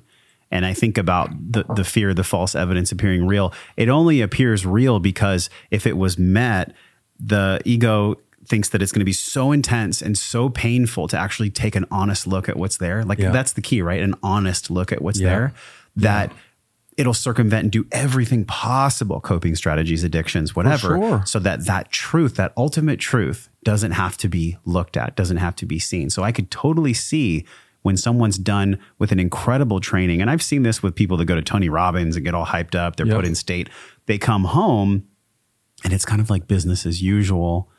How do you work with people so that when they leave the event, that a lot of this change, maybe not perfectly, but a majority of change that's occurred sticks when they're at home? Is there practices? Is there? There are. Because I think where this question comes from is it's like, okay, well, what's the guarantee, right? Which is actually the opposite of trust. So, well, here's the thing. This is fantastic. And one thing about, we have people go, what's the guarantee for the event? I just feel like there ain't no guarantee for anything. Well, here's the thing I tell people, and I tell them straight up. I go, is there a money back guarantee for the event? And I go, no, there's not. And I go, here's the thing. If you're coming into the event wanting a money back guarantee, then you probably shouldn't come to the event. Yeah. Because you've already got a reservation as to why it's not going to work. You've already created a back door. And people with back doors always take back doors. So if your dreams and your hopes and your aspirations or wishes are big enough, then guess who's going to have to go create them? You. And are you willing to do whatever it takes to have that happen? And if you are, then good. We got you. And if you're not, we also love you. But like this probably isn't for you, because if you got a back door, then you're going to take the back door. Yeah. But I would rather you close the back door, board that fucker up, be done with it, and let's put on the armor. Let's move forward. Because what you want, the light, look, I've always got a North Star, what I want is, and if you look around me, like if you imagine a bubble around me, that bubble would be like my comfort zone. Whatever my North Star is in life is outside of the comfort zone. And so I've got to be willing to go beyond the boundaries of the comfort zone. Yeah. And what we teach actually gives individuals a set of tools and skills. See, many events, like you mentioned a minute ago, I won't go there, but there's plenty of events out there that are pump-up events that create incredible state change. Yeah. But they don't give the legacy tools needed to continue to produce ongoing effective change that one can do for themselves. There can be reliance created upon people rather than on self. And I'm not a big supporter in that, just because I would rather, I believe we all have an incredible amount. Josh, I think the same amount of God's in me that's in you. And so if I can give you every tool I can to help you get access to that, and if I can get as many tools from others as I can to access that, then I'm the better, right? And so I don't want to have to rely on someone else for me to be well. Mm-hmm.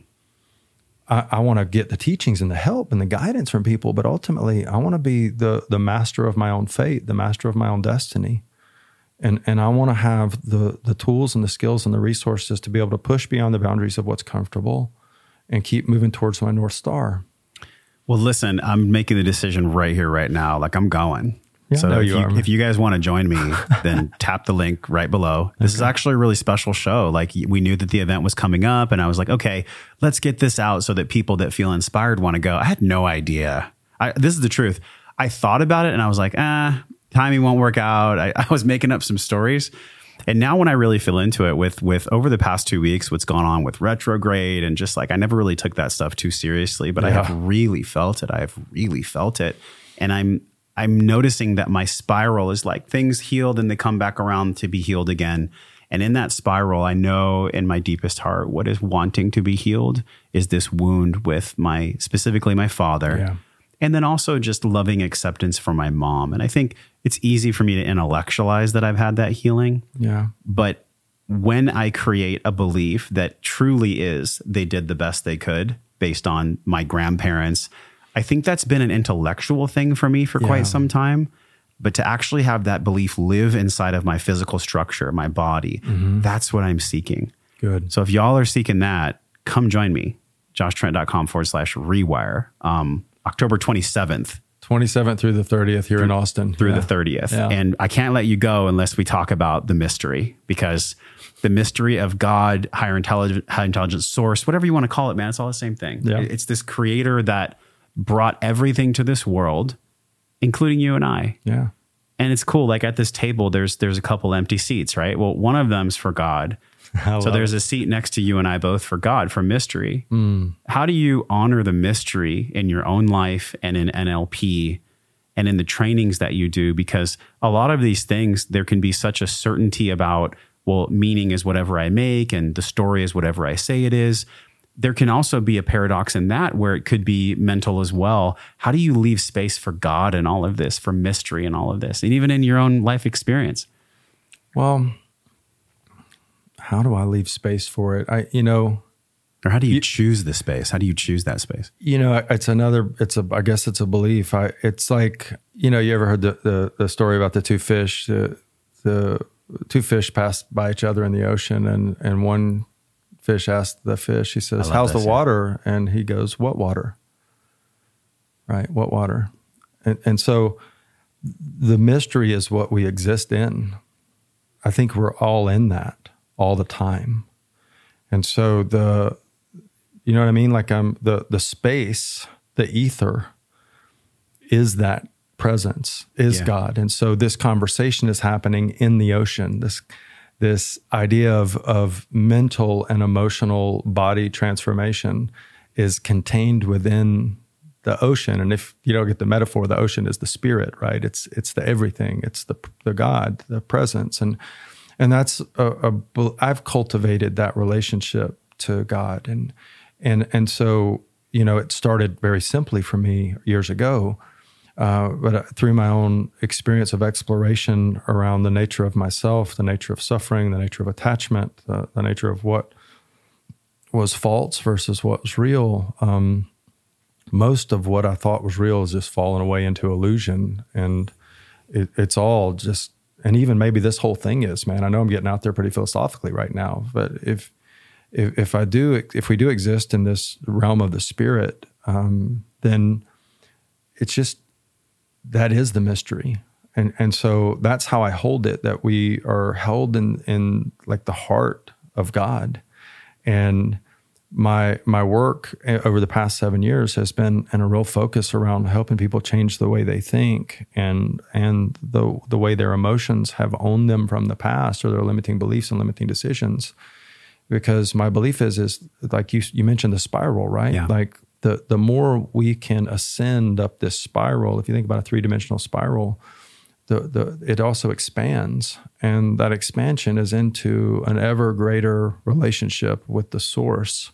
And so that's a fundamental belief that I have. The more that I can be free of the limitations, the bondage of my past, the bondage of self-defeating behaviors and patterns, the closer I become. Now, I'm always in the water, but the more I experience the water, right?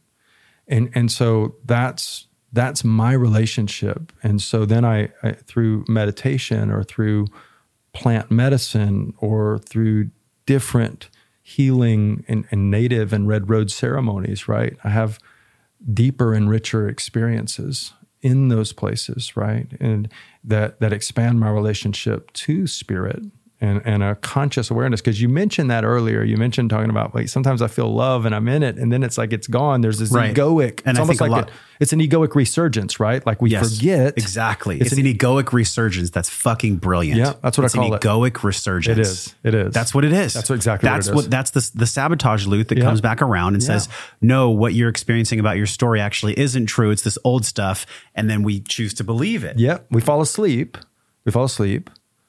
and we get in the Maya of it, right? The Maya of it. We get lost in it. Yeah. And then something happens and we go, hold on, I'm in it again. Back to the now, back to present moment, back to the breath, back into the body, into the heart, into love.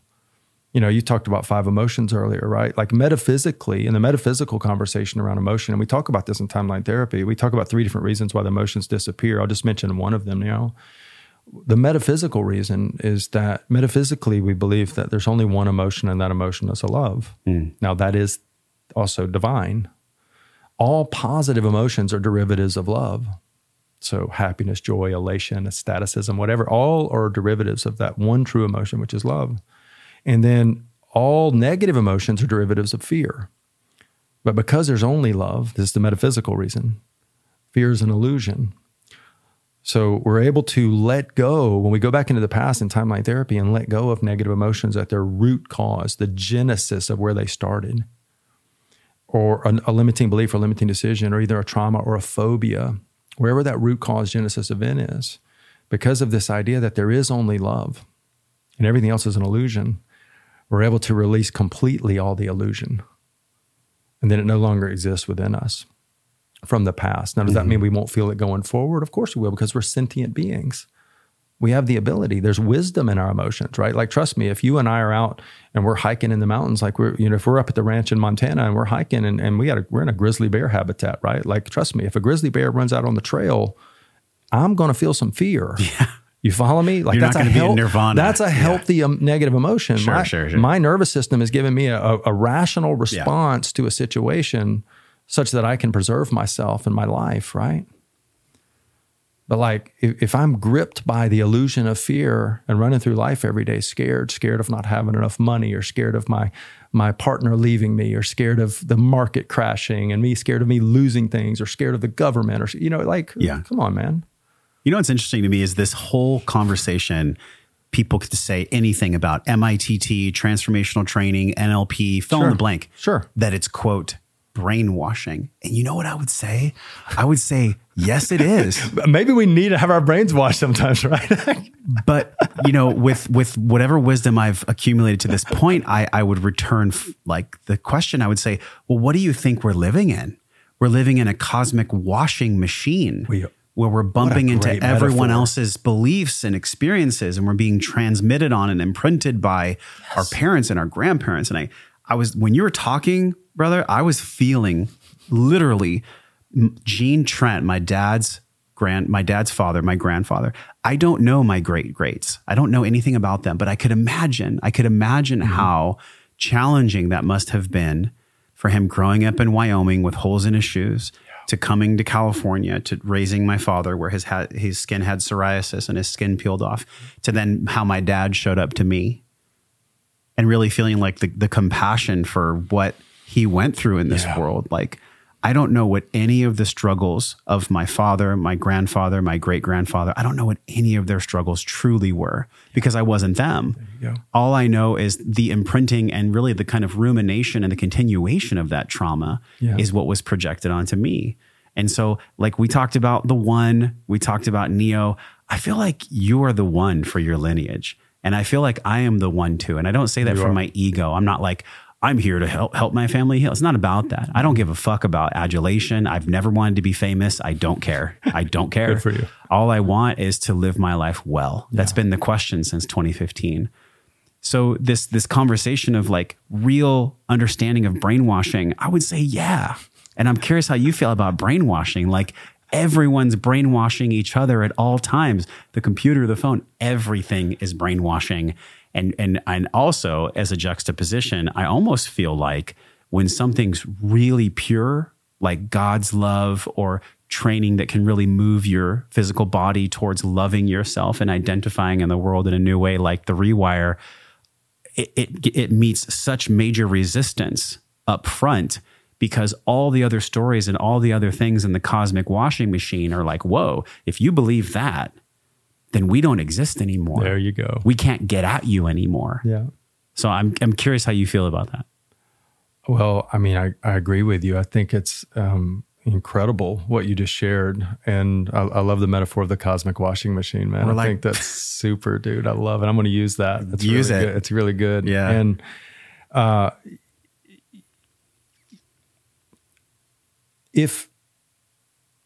I love that you brought in, I'm going to come back to what you said about your lineage, because it's so good, man. If we are all products of our conditioning and our programming, then that's all brainwashing. I agree with you 100%.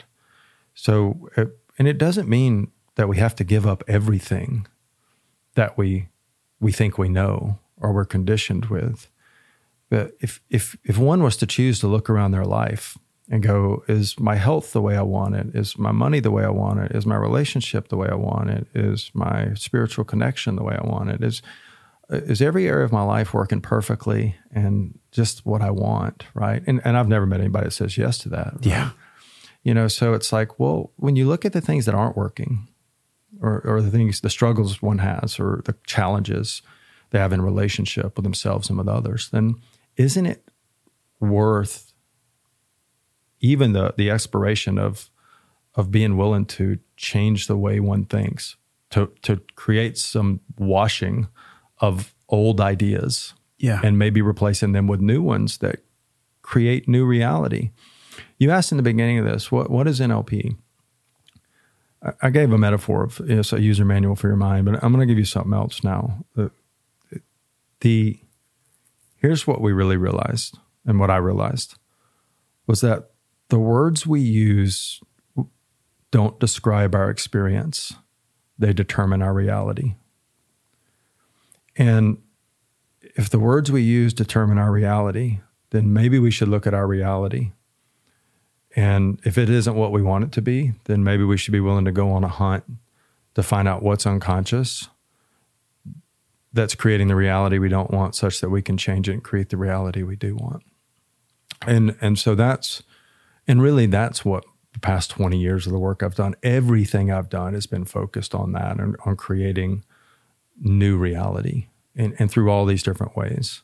And what I've found over NLP is just a label of something, right? It is, but for me, it's back to that value of the evolution of consciousness. It's enabled me a particular way to support myself and my fiance Joni and all the people we get to work with in evolving their consciousness, which is in essence the clearing out, the cleansing of some old ways of thinking, and the adoption and integration and installation of new ways of thinking that produce new results and a happier, more joyous, expansive, loving life.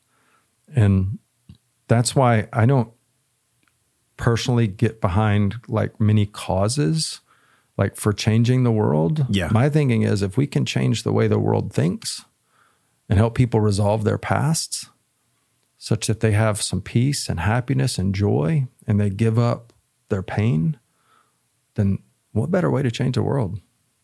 When people hear something like that, it sticks to their spinal column. Like there's certain things that it's not even about the words you just said. Mm-hmm. It's wherever inside of you that they came from. Yeah. That's what I think people are doing with podcasting now. It's been my mission since day one. Like, how do we have these longer conversations that are actually meaningful?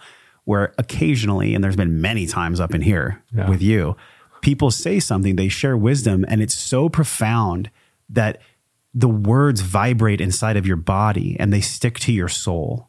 And you shared a lot of things like that. Mm-hmm. And I almost feel like that when you mentioned evolution, I'm like, okay, inside of evolution is the word love. Mm. So love wants to evolve. It does. So if there was soap in the cosmic washing machine, it would be evolution soap. It would be the soap of love.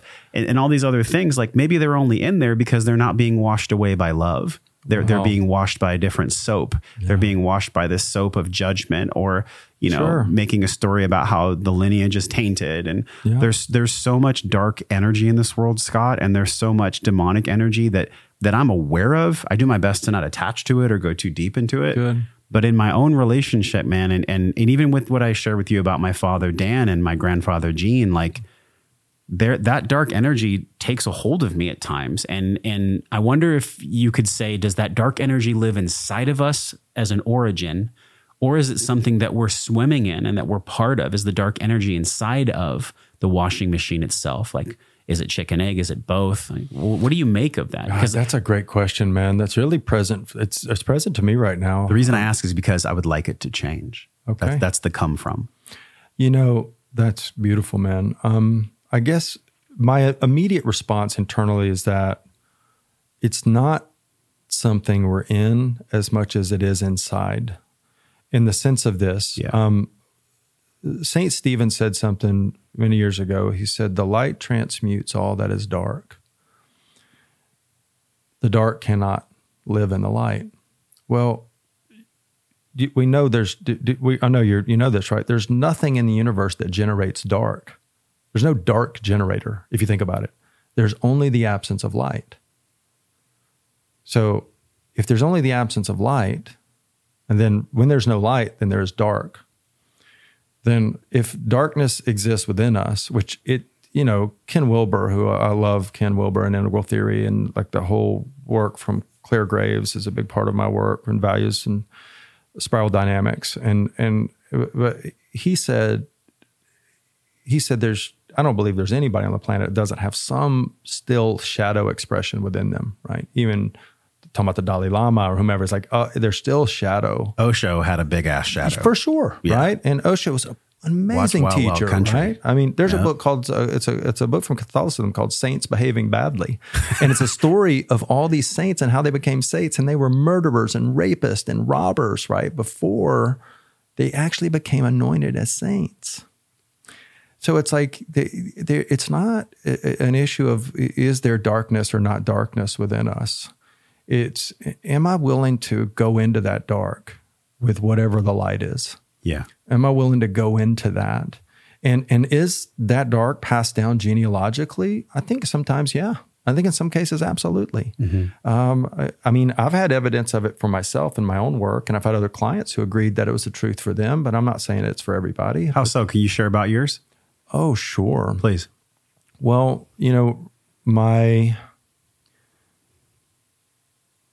all right. We're on my dad's side, we're Cherokee Indian, go back about 4 generations to full-blooded. There was a lot of pain and darkness up that side of the family. My mom's side too. That got passed down from my great-granddad to my granddad to my dad. And now also in none of those, just like you were talking about with your granddad and your dad, right? Like we don't know the real conditions, but we probably hear some of the stories. And so that the absence of nurturing, like today in our world, we realize that nurturing, like when I watch you with Nova, right? Like you're so nurturing and loving and like such a good dad. You care so much about him and you're playful and like, but that wasn't necessarily the way our grandfathers were with our fathers, mm-hmm. or our great-grandfathers were with our grandfathers, right? Like it just, it wasn't a thing, man. Yeah. And, and so the pain of those men got passed down, the dark, the absence of light, I believe, especially in my lineage, got passed down from my great-granddad. I mean, the suffering he went through, to my granddad, who was my pawpaw, to my dad. And absence of love in the form of nurturing touch, kindness, compassion, empathy, those things get passed down because they're just not there, so no one learns it, right? But fear, anger, hurt, pain get passed down from generation to generation through installation. And also, I feel like energetically, like there's almost an energetic passing of that from generation, father to son. Or I think it's emotional epigenetics. Yep, agreed. In the same way that people are born with type 1 diabetes, or agreed. I agree. It's emotional epigenetics. I agree. So in my work, especially in timeline therapy, because it started to give me the ability to go back, to have my unconscious mind take me back, not consciously, it was all done unconsciously, but to go back into the root cause of things, all the way back into my great-grandfather's life, and to be able to find the source of events and release at that level to where it no longer affects me in this life. Now, what you were talking about earlier is like, you think we're the one for our lineages, and I agree. And what I've often heard clients say or students say is like, I've literally had people look at me and say exactly what I'm going to say now. Like I had one man, incredible man from a client from Atlanta. He looked at me and he came out of intervention and he just opened his eyes and looked at me and he went, holy shit, this is a generational cycle breaker. Because he had awareness that he just then in that moment had broken generations of a cycle of pain and suffering and hurt that had been passed down from father to son. Mm. And so this is possible, right? And when we can break those cycles, now at the end of the day, are you going to install some things in Nova that he's going to end up having to do some work on someday? Probably. That's a hard one to swallow. It's life, man, because you're not your dad. You're not your granddad for the most part, right? Yeah. Yet, are there some things that Nova's going to internalize in his imprint period that he's going to internalize through his own thing for his own growth and evolution and the way he serves and helps and makes the world different? Sure. Right? We're not, sure, there's plenty of books for it, man, but there's no perfect roadmap, right? Because we still like, dude, every day you're healing, growing, expanding. Mm-hmm. Every day I'm healing, growing, expanding. So like, is there still dark in me? Is there still shadow in me? Do I still react sometimes? Do I still get scared? Do I still act like an asshole? Yes, I do. I can sit here and be a teacher and share all I do. But look, man, the truth is from all my defect, all my shortcoming, all my falling short, that's where my greatest wisdom has come from. Mm-hmm. Right? If I wouldn't have suffered as much as I did behind addiction, all the different ways I've done to avoid pain, I wouldn't be able to sit here with you and share what I share today. Oh God, I just had a flashback. I was sitting with Dr. Zach Bush. Yeah. And he said, be careful what you wish for in the world when you want to serve, because you will have to experience all the ways that you've shown up in life to where you were wounding yourself, wounding others at your most darkest form. Yeah. You'll have to actually look at that if you truly want to be of service. And also sometimes the mystery of God, he was saying sometimes God comes in and brings you these unique challenges when you're of service that are so drop you to your knees that it'll make you question if you even want to be of service at all anymore. Yeah. And I feel like for every single person with us right now, man, if you've ever said like, I want to be of service, but I don't know how, or I want to be of service, but I keep sabotaging myself, or I'm in service and then I realize I'm acting like my dad, or I'm acting like my mom, or whatever. Like this is actually a way. I'm not saying it's the way, but this is a way that I'm excited to experience myself. Yeah.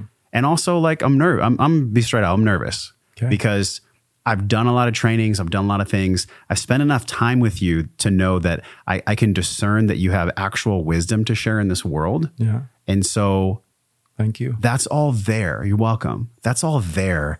There's some part of my being, there's some part of my soul that knows this is probably the most important podcast we've ever published. This is probably one of the most important conversations because of the timing of my life, because of what I'm going through with Carrie. Yeah. And so if y'all want to join me, like this is the ticket. This is the ticket for you to come and be a part of right here with me. If you ever felt a connection to me on this podcast, if you've ever felt like I'd love to meet Josh, or I'd love to be, in community with Josh, like come join me. This is the space. That's why we're putting this episode out as quickly as we can, because the timeline therapy is coming up. Like it's here at the end of this month. So we covered so much ground, man. I know a lot, man. We covered so much ground. This has been an epic, but I already knew because we've had so many conversations in your truck and shooting and just in life that were podcasts of their own. Yeah. So this won't be our last for sure. I'm excited about that. Yeah. Tell people where they can go. joshtrent.com/rewire is the place. And it feels so good to say that because I'm like, man, a lot of times I'll refer people to like protein powders or, things that are going to nourish them in the short term. But like, this is a fucking big one. This is like a long-term thing that people can get lasting change from. So share with people, who this is for, where they're going to go. We'll link it in the show notes. And tell people just a little bit more about the actual event that we're all going to be at together, that you are going to be at with us. Okay, great. Thanks, man. Well, it was our friend and my good buddy, Mike Dillard. Yes. And Michelle Alderman, his fiance, about to be wife next week. And Joni, we decided we wanted to put together an event that would cater to Mike's audience and to really serve, because I've done a lot of private work with Mike and has really changed his life. And we were like, how can we serve and create something that's really special? And it's not like an NLP certification training, but how can we take the essence of the things that will give people the most transformation and the most resources in the shortest amount of time? And so I created an event, and I basically designed Rewire, which took, some fundamental things that we needed to teach, like the ideas, the mindsets, the new soap in the washer, right? And then built a process for how we could deliver that successfully. And then we launched the first one, which was back in June, and it was massively successful. And we proved that we could do something in a shorter time than we've ever done it. And so we decided to launch a second one because it's really important timing right now, because Joni and I have, as you know, we've bought the ranch in Montana. We're leaving Austin. We're going up to kind of continue and evolve the mission with what we're going to be doing with really private. You're in Rob Wolf's and George Bryant's country. Yeah. And a bunch of other influencers. Seems like a lot of people are going to Montana. Yeah. George is obviously a good friend and neighbor. I mean, George is 90 minutes away, but in Montana, that's a neighbor. That's like, that's just a quick ride. Yeah, it's a quick ride. And so, but we're really close and happy to be with George for sure. So, but we're going to be doing, an evolution of what we're doing up at the ranch and doing some really focused transformational work with people who are here to make a difference in the world, because we want to proliferate as much change as we can at a time where also I need to pull away and do my own stillness and inner work and just healing right now in my own journey. So we decided we're going to run another Rewire event, and that's what's coming up October 27th through the 30th. And who it's for, I mean, it's really focused on, Mike's audience, which are entrepreneurs, in change-making entrepreneurs, impact-focused entrepreneurs, some who are in the financial services and crypto space as well from Mike's audience. Mike's really evolved his mission and brand and what he's doing to serve the world in from a transformational perspective, and bringing in as to where he used to be really marketing focused and investment focused and preparation focused. Now he's expanding more into spiritual, emotional, like full self, which is what he himself needed. It's what he needed. Which is beautiful. And over the past couple of years, Mike's gone through so much personal growth. And, he's become, one of my dearest friends since moving to Austin, and we've just had such a great friendship, and that friendship has blossomed in many ways, and this is one of them. So we focused the first event on his audience and what everybody, when you go to see the website, watch the videos of the people who are the students who talk about their experience. These testimonials are touching. They're so deeply moving, because so many people came in because they're like, I want to make more money. I want to rewire my unconscious mind for wealth. Well, what is wealth? Is it just money? Or is it wealth in love? Is it wealth in health? Is it abundance? And does abundance translate into every area of life? And so our belief is that, if we don't have what we want in wealth in any form, then it's just a block that's within us, something that needs to be resolved. So, we weren't like talking about, because some people are like, are we going to get investment strategies? And we're like, no, we're going to give you transformation, right? And then you go create your own investment strategies. We can give you strategies all day, but if you don't get rid of the blockage or the limiting beliefs that affect your strategies, then you're still just going to do the same behavior over and over again. So it's for, and your audience is perfect, right? But if you're watching or listening to this podcast and you want to change, and you're aware that you've got your own limitations, your own blockages, your own limits to your own greatness, wealth, abundance, expansion, then this is the event for you, right? That's the event for you, because we're going to create another beautiful container, and it's limited. There's not that many seats. We don't have many seats left. What's the max? It's 50 people? 50 people max, yeah. And we haven't pushed marketing for the past couple of weeks, because Mike and Michelle are in Egypt. They decided to go ahead and fast track the wedding, which when we launched, they weren't going to get married until next year, but they just got moved by Spirit and said, we're doing the wedding 10/10. Yeah. So that's happening. And then, Joni and I we're getting ready to move to the ranch, and we just wrapped up a 17-day trainers training. So it's like, we've kind of been focused on other things, but we also still have, a small group of seats left. And we know those are going to fill, and those are going to fill for the people who really want to change. Yeah. Right. So if you're a person who's, I think you've gotten something out of this podcast, and you've maybe it's touched someone in their hearts, and they've gotten present to, hey, I've got some of that stuff. I've got some limitations. I've got some negative emotions. I've got some things that are holding me back. Then come. Let us teach you how to build a relationship with your unconscious mind. Let us begin you on the journey of integration and wholeness, and give you resources and tools and real experiences with those in the training. Not that we're just going to tell you something intellectually and say, okay, here's an intellectual concept. No, because that's not good enough.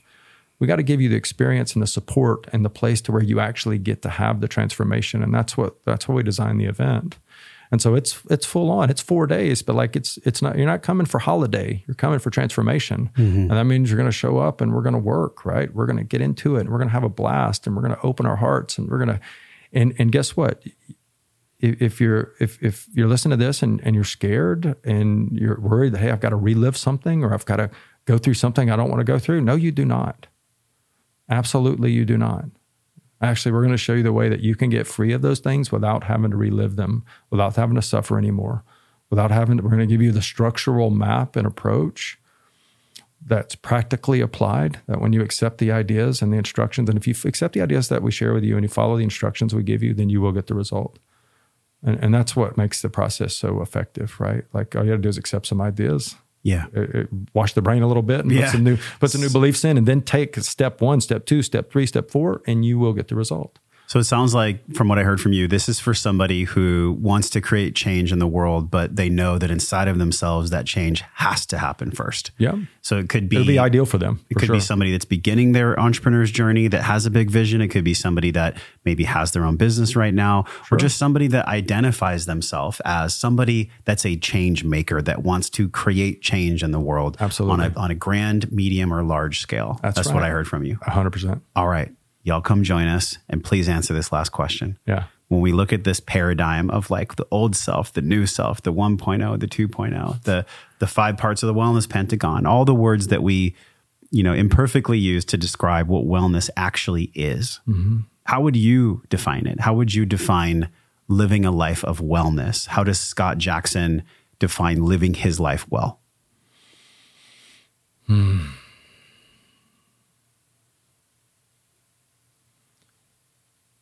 The thing that pops up for me when you say that is the living my life well for me is the pursuit of the experience of wholeness and all that entails for me. And then the sharing of that. The service of that to others, to serve others to experience their wholeness. Thank you, man. Thank you for bringing the wholeness to the table, for being a mentor, for being a friend, and for having such incredible conversations with us today. I mean, I really feel like I've had so many, probably almost 600 interviews at this point, but this is it's right up there with like one of the most important conversations. Y'all please share this with your friends, with your mom, with your dad. Like, share this podcast as far as you can, because God, we all want to change the world. I think a part of us wants to change the world, but we can't do that unless we actually look at the world in us and what's going on in us. So man, I love you, brother. Thank you so much for coming on the show, for being my friend, mentor, and y'all need to join us at Rewire, joshtrent.com/Rewire. Notice what stories and bullshit comes up when your soul's like, yes, but then your mind says, well, what about? Just calm down. Is there resources to help people make a decision if they're kind of on the fence? Or do you not want people on the fence? No. That's a great question. Actually, I was about to speak to that. Look, if you go to the page and it's a checkout page, right, for Rewire, if there will be a link there to where if you want to book a call and talk to either Joni or myself or somebody else on the team. And like, if you're on the fence and you got questions and you're like, I'm not really sure, or look, people on the fence, we deal with people on the fence all the time, right? Like, that's a part of life. Like, somebody who wants to push beyond. That's part of transformation. Yeah, man. Like, that's, absolutely. But our job is to support you and help you, because if we can support and help you in a way that helps you get off the fence, whether it's, hey, no, it's not for me, or no, this is definitely for me, I'm going to step into that and I'm going to do it with courage and faith and trust. And we're here to support you in that. So please, if you can just check out right from and book your spot, and if there's spots available, they'll be there. And if you're not ready for that and you need a conversation or some support, grab a link on my calendar, on Joni's calendar, or just grab that calendar link and book a spot, and we'll hop on a Zoom with you and we'll work it out. Like we're here for you. Amazing. I mean, our job's to serve. Can I share one more thing? Please. I just and also for people to know what to keep kind of an idea of what we're going to have going on in the future. We want people to watch what we're doing because our ranch is the manifestation of the ranch is. We didn't even get into that story. That's a whole dude. That story is a whole podcast. Another podcast. That one story is that's a whole later. That one story is a whole podcast, and for sure, and more. And we do want you to, like, if you're interested in knowing what we're up to as we get up to Montana and what's going to be happening as we evolve, please go to mandorlaranch.com. That's MANDORLA ranch.com. And Joni's has set up an IG for it at Mandorla Ranch. That'll give you a way to follow us and kind of keep up what we're doing, because we're going to be doing some really, I think, beautiful, special things. And like that, there's a long story there we won't go into now, but it's the evolution of what we're doing and where we're going, and we want to share it with people because I think we're going to do some beautiful things. Man. Thank you so much, bro. brother. I love you, man. It's been such an honor to be here with you. Thank you for giving me this opportunity to sit with you today, man. It's an honor myself. And truly, y'all, take this to heart. Until Scott and I see you again, we're both wishing you love and wellness. We'll see you then. All right. Hey, it's Josh. I hope you are loving this podcast as much as I am. Now, we can't have deeper awareness unless our physical body, our capsule, is clean, we're well rested, and we're well slept. The best way to do this is to actually start at the root level, to start at what goes in your mouth and what goes out of your butt. Because we all poop. Everybody poops. Here's what I'm talking about. When you eat clean foods, specifically micronutrients, when you consume micronutrients, your gut is happy, your brain is happy, and your digestive system is happy too. You can have a healthy digestion by eating whole foods, but let's be honest, we're in a hurry a lot in our lives, and it's so beneficial to have micronutrients on the go. This is why I have Green Juice Crisp Apple from Organifi. I take it in packets, I put it in my gym bag, I put it in the truck when we go camping. Wherever I need to go, I have my little packet of green juice. They just came out, Organifi, with this new flavor called Crisp Apple, which is freaking amazing. You're going to love it. It's perfectly tart. My mouth is kind of watering right now just talking to you about it. You can get your Crisp Apple on the go, these little packets, so you can feel good in your digestion and your belly, which amplifies out to taking care of your body. And when your body is happy, when your body is healthy, you can have a deeper connection to source, to God, to higher intelligence. It's true. When your body is supported, you can support the mind too. When the mind is supported, you can have a clearer access to what's unconscious, what's in there that needs to be let go of. Go over to joshtrent.com/Organifi. Use the code WellnessForce. You get 20% off your entire order of all your Crisp Apple packets and anything else you want to throw in your cart. It's a huge savings. You will not find a bigger savings online. joshtrent.com/Organifi. Use the code WellnessForce. You get 20% off your entire order, which is amazing, and you get it delivered right to your home.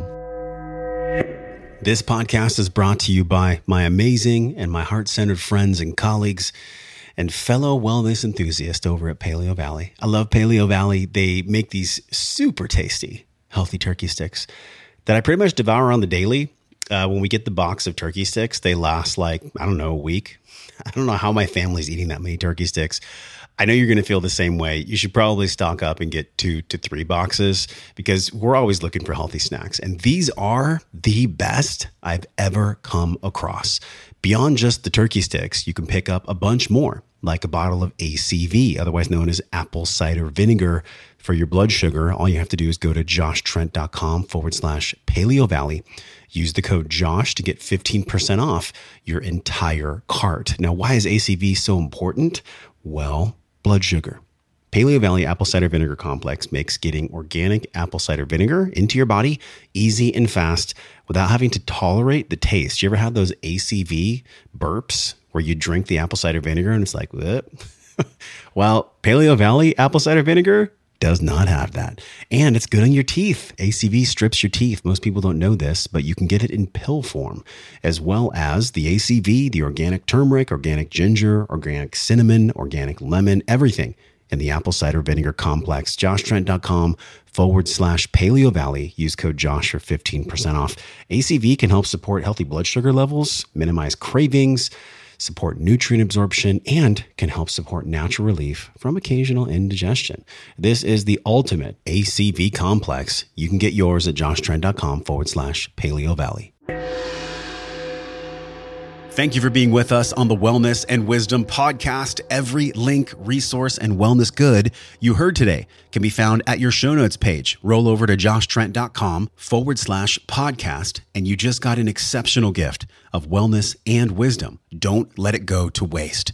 Don't be one of those people who hears a podcast, smiles, gets entertained, but puts down their phone and doesn't embody it, doesn't use it. You can choose something different today. And I know you feel this. To start a new journey, head over to JoshTrent.com/M21 and get 3 free weeks of coaching from me to you directly in your inbox. Get your free Morning 21 Wellness Guide, including your breathwork practice and guided journey from my heart to yours based on 20 years of my own experience. That's JoshTrent.com/M21. And if you're ready to dive deeper right now, join us in the Wellness and Wisdom community by enrolling in our Breathe, Breath and Wellness program over at breathwork.io. At breathwork.io, this is a 3-week journey where you're going to save $150,000 and months of travel to learn the best of the best breathing science and spirit to apply into your life to eradicate stress using your breath.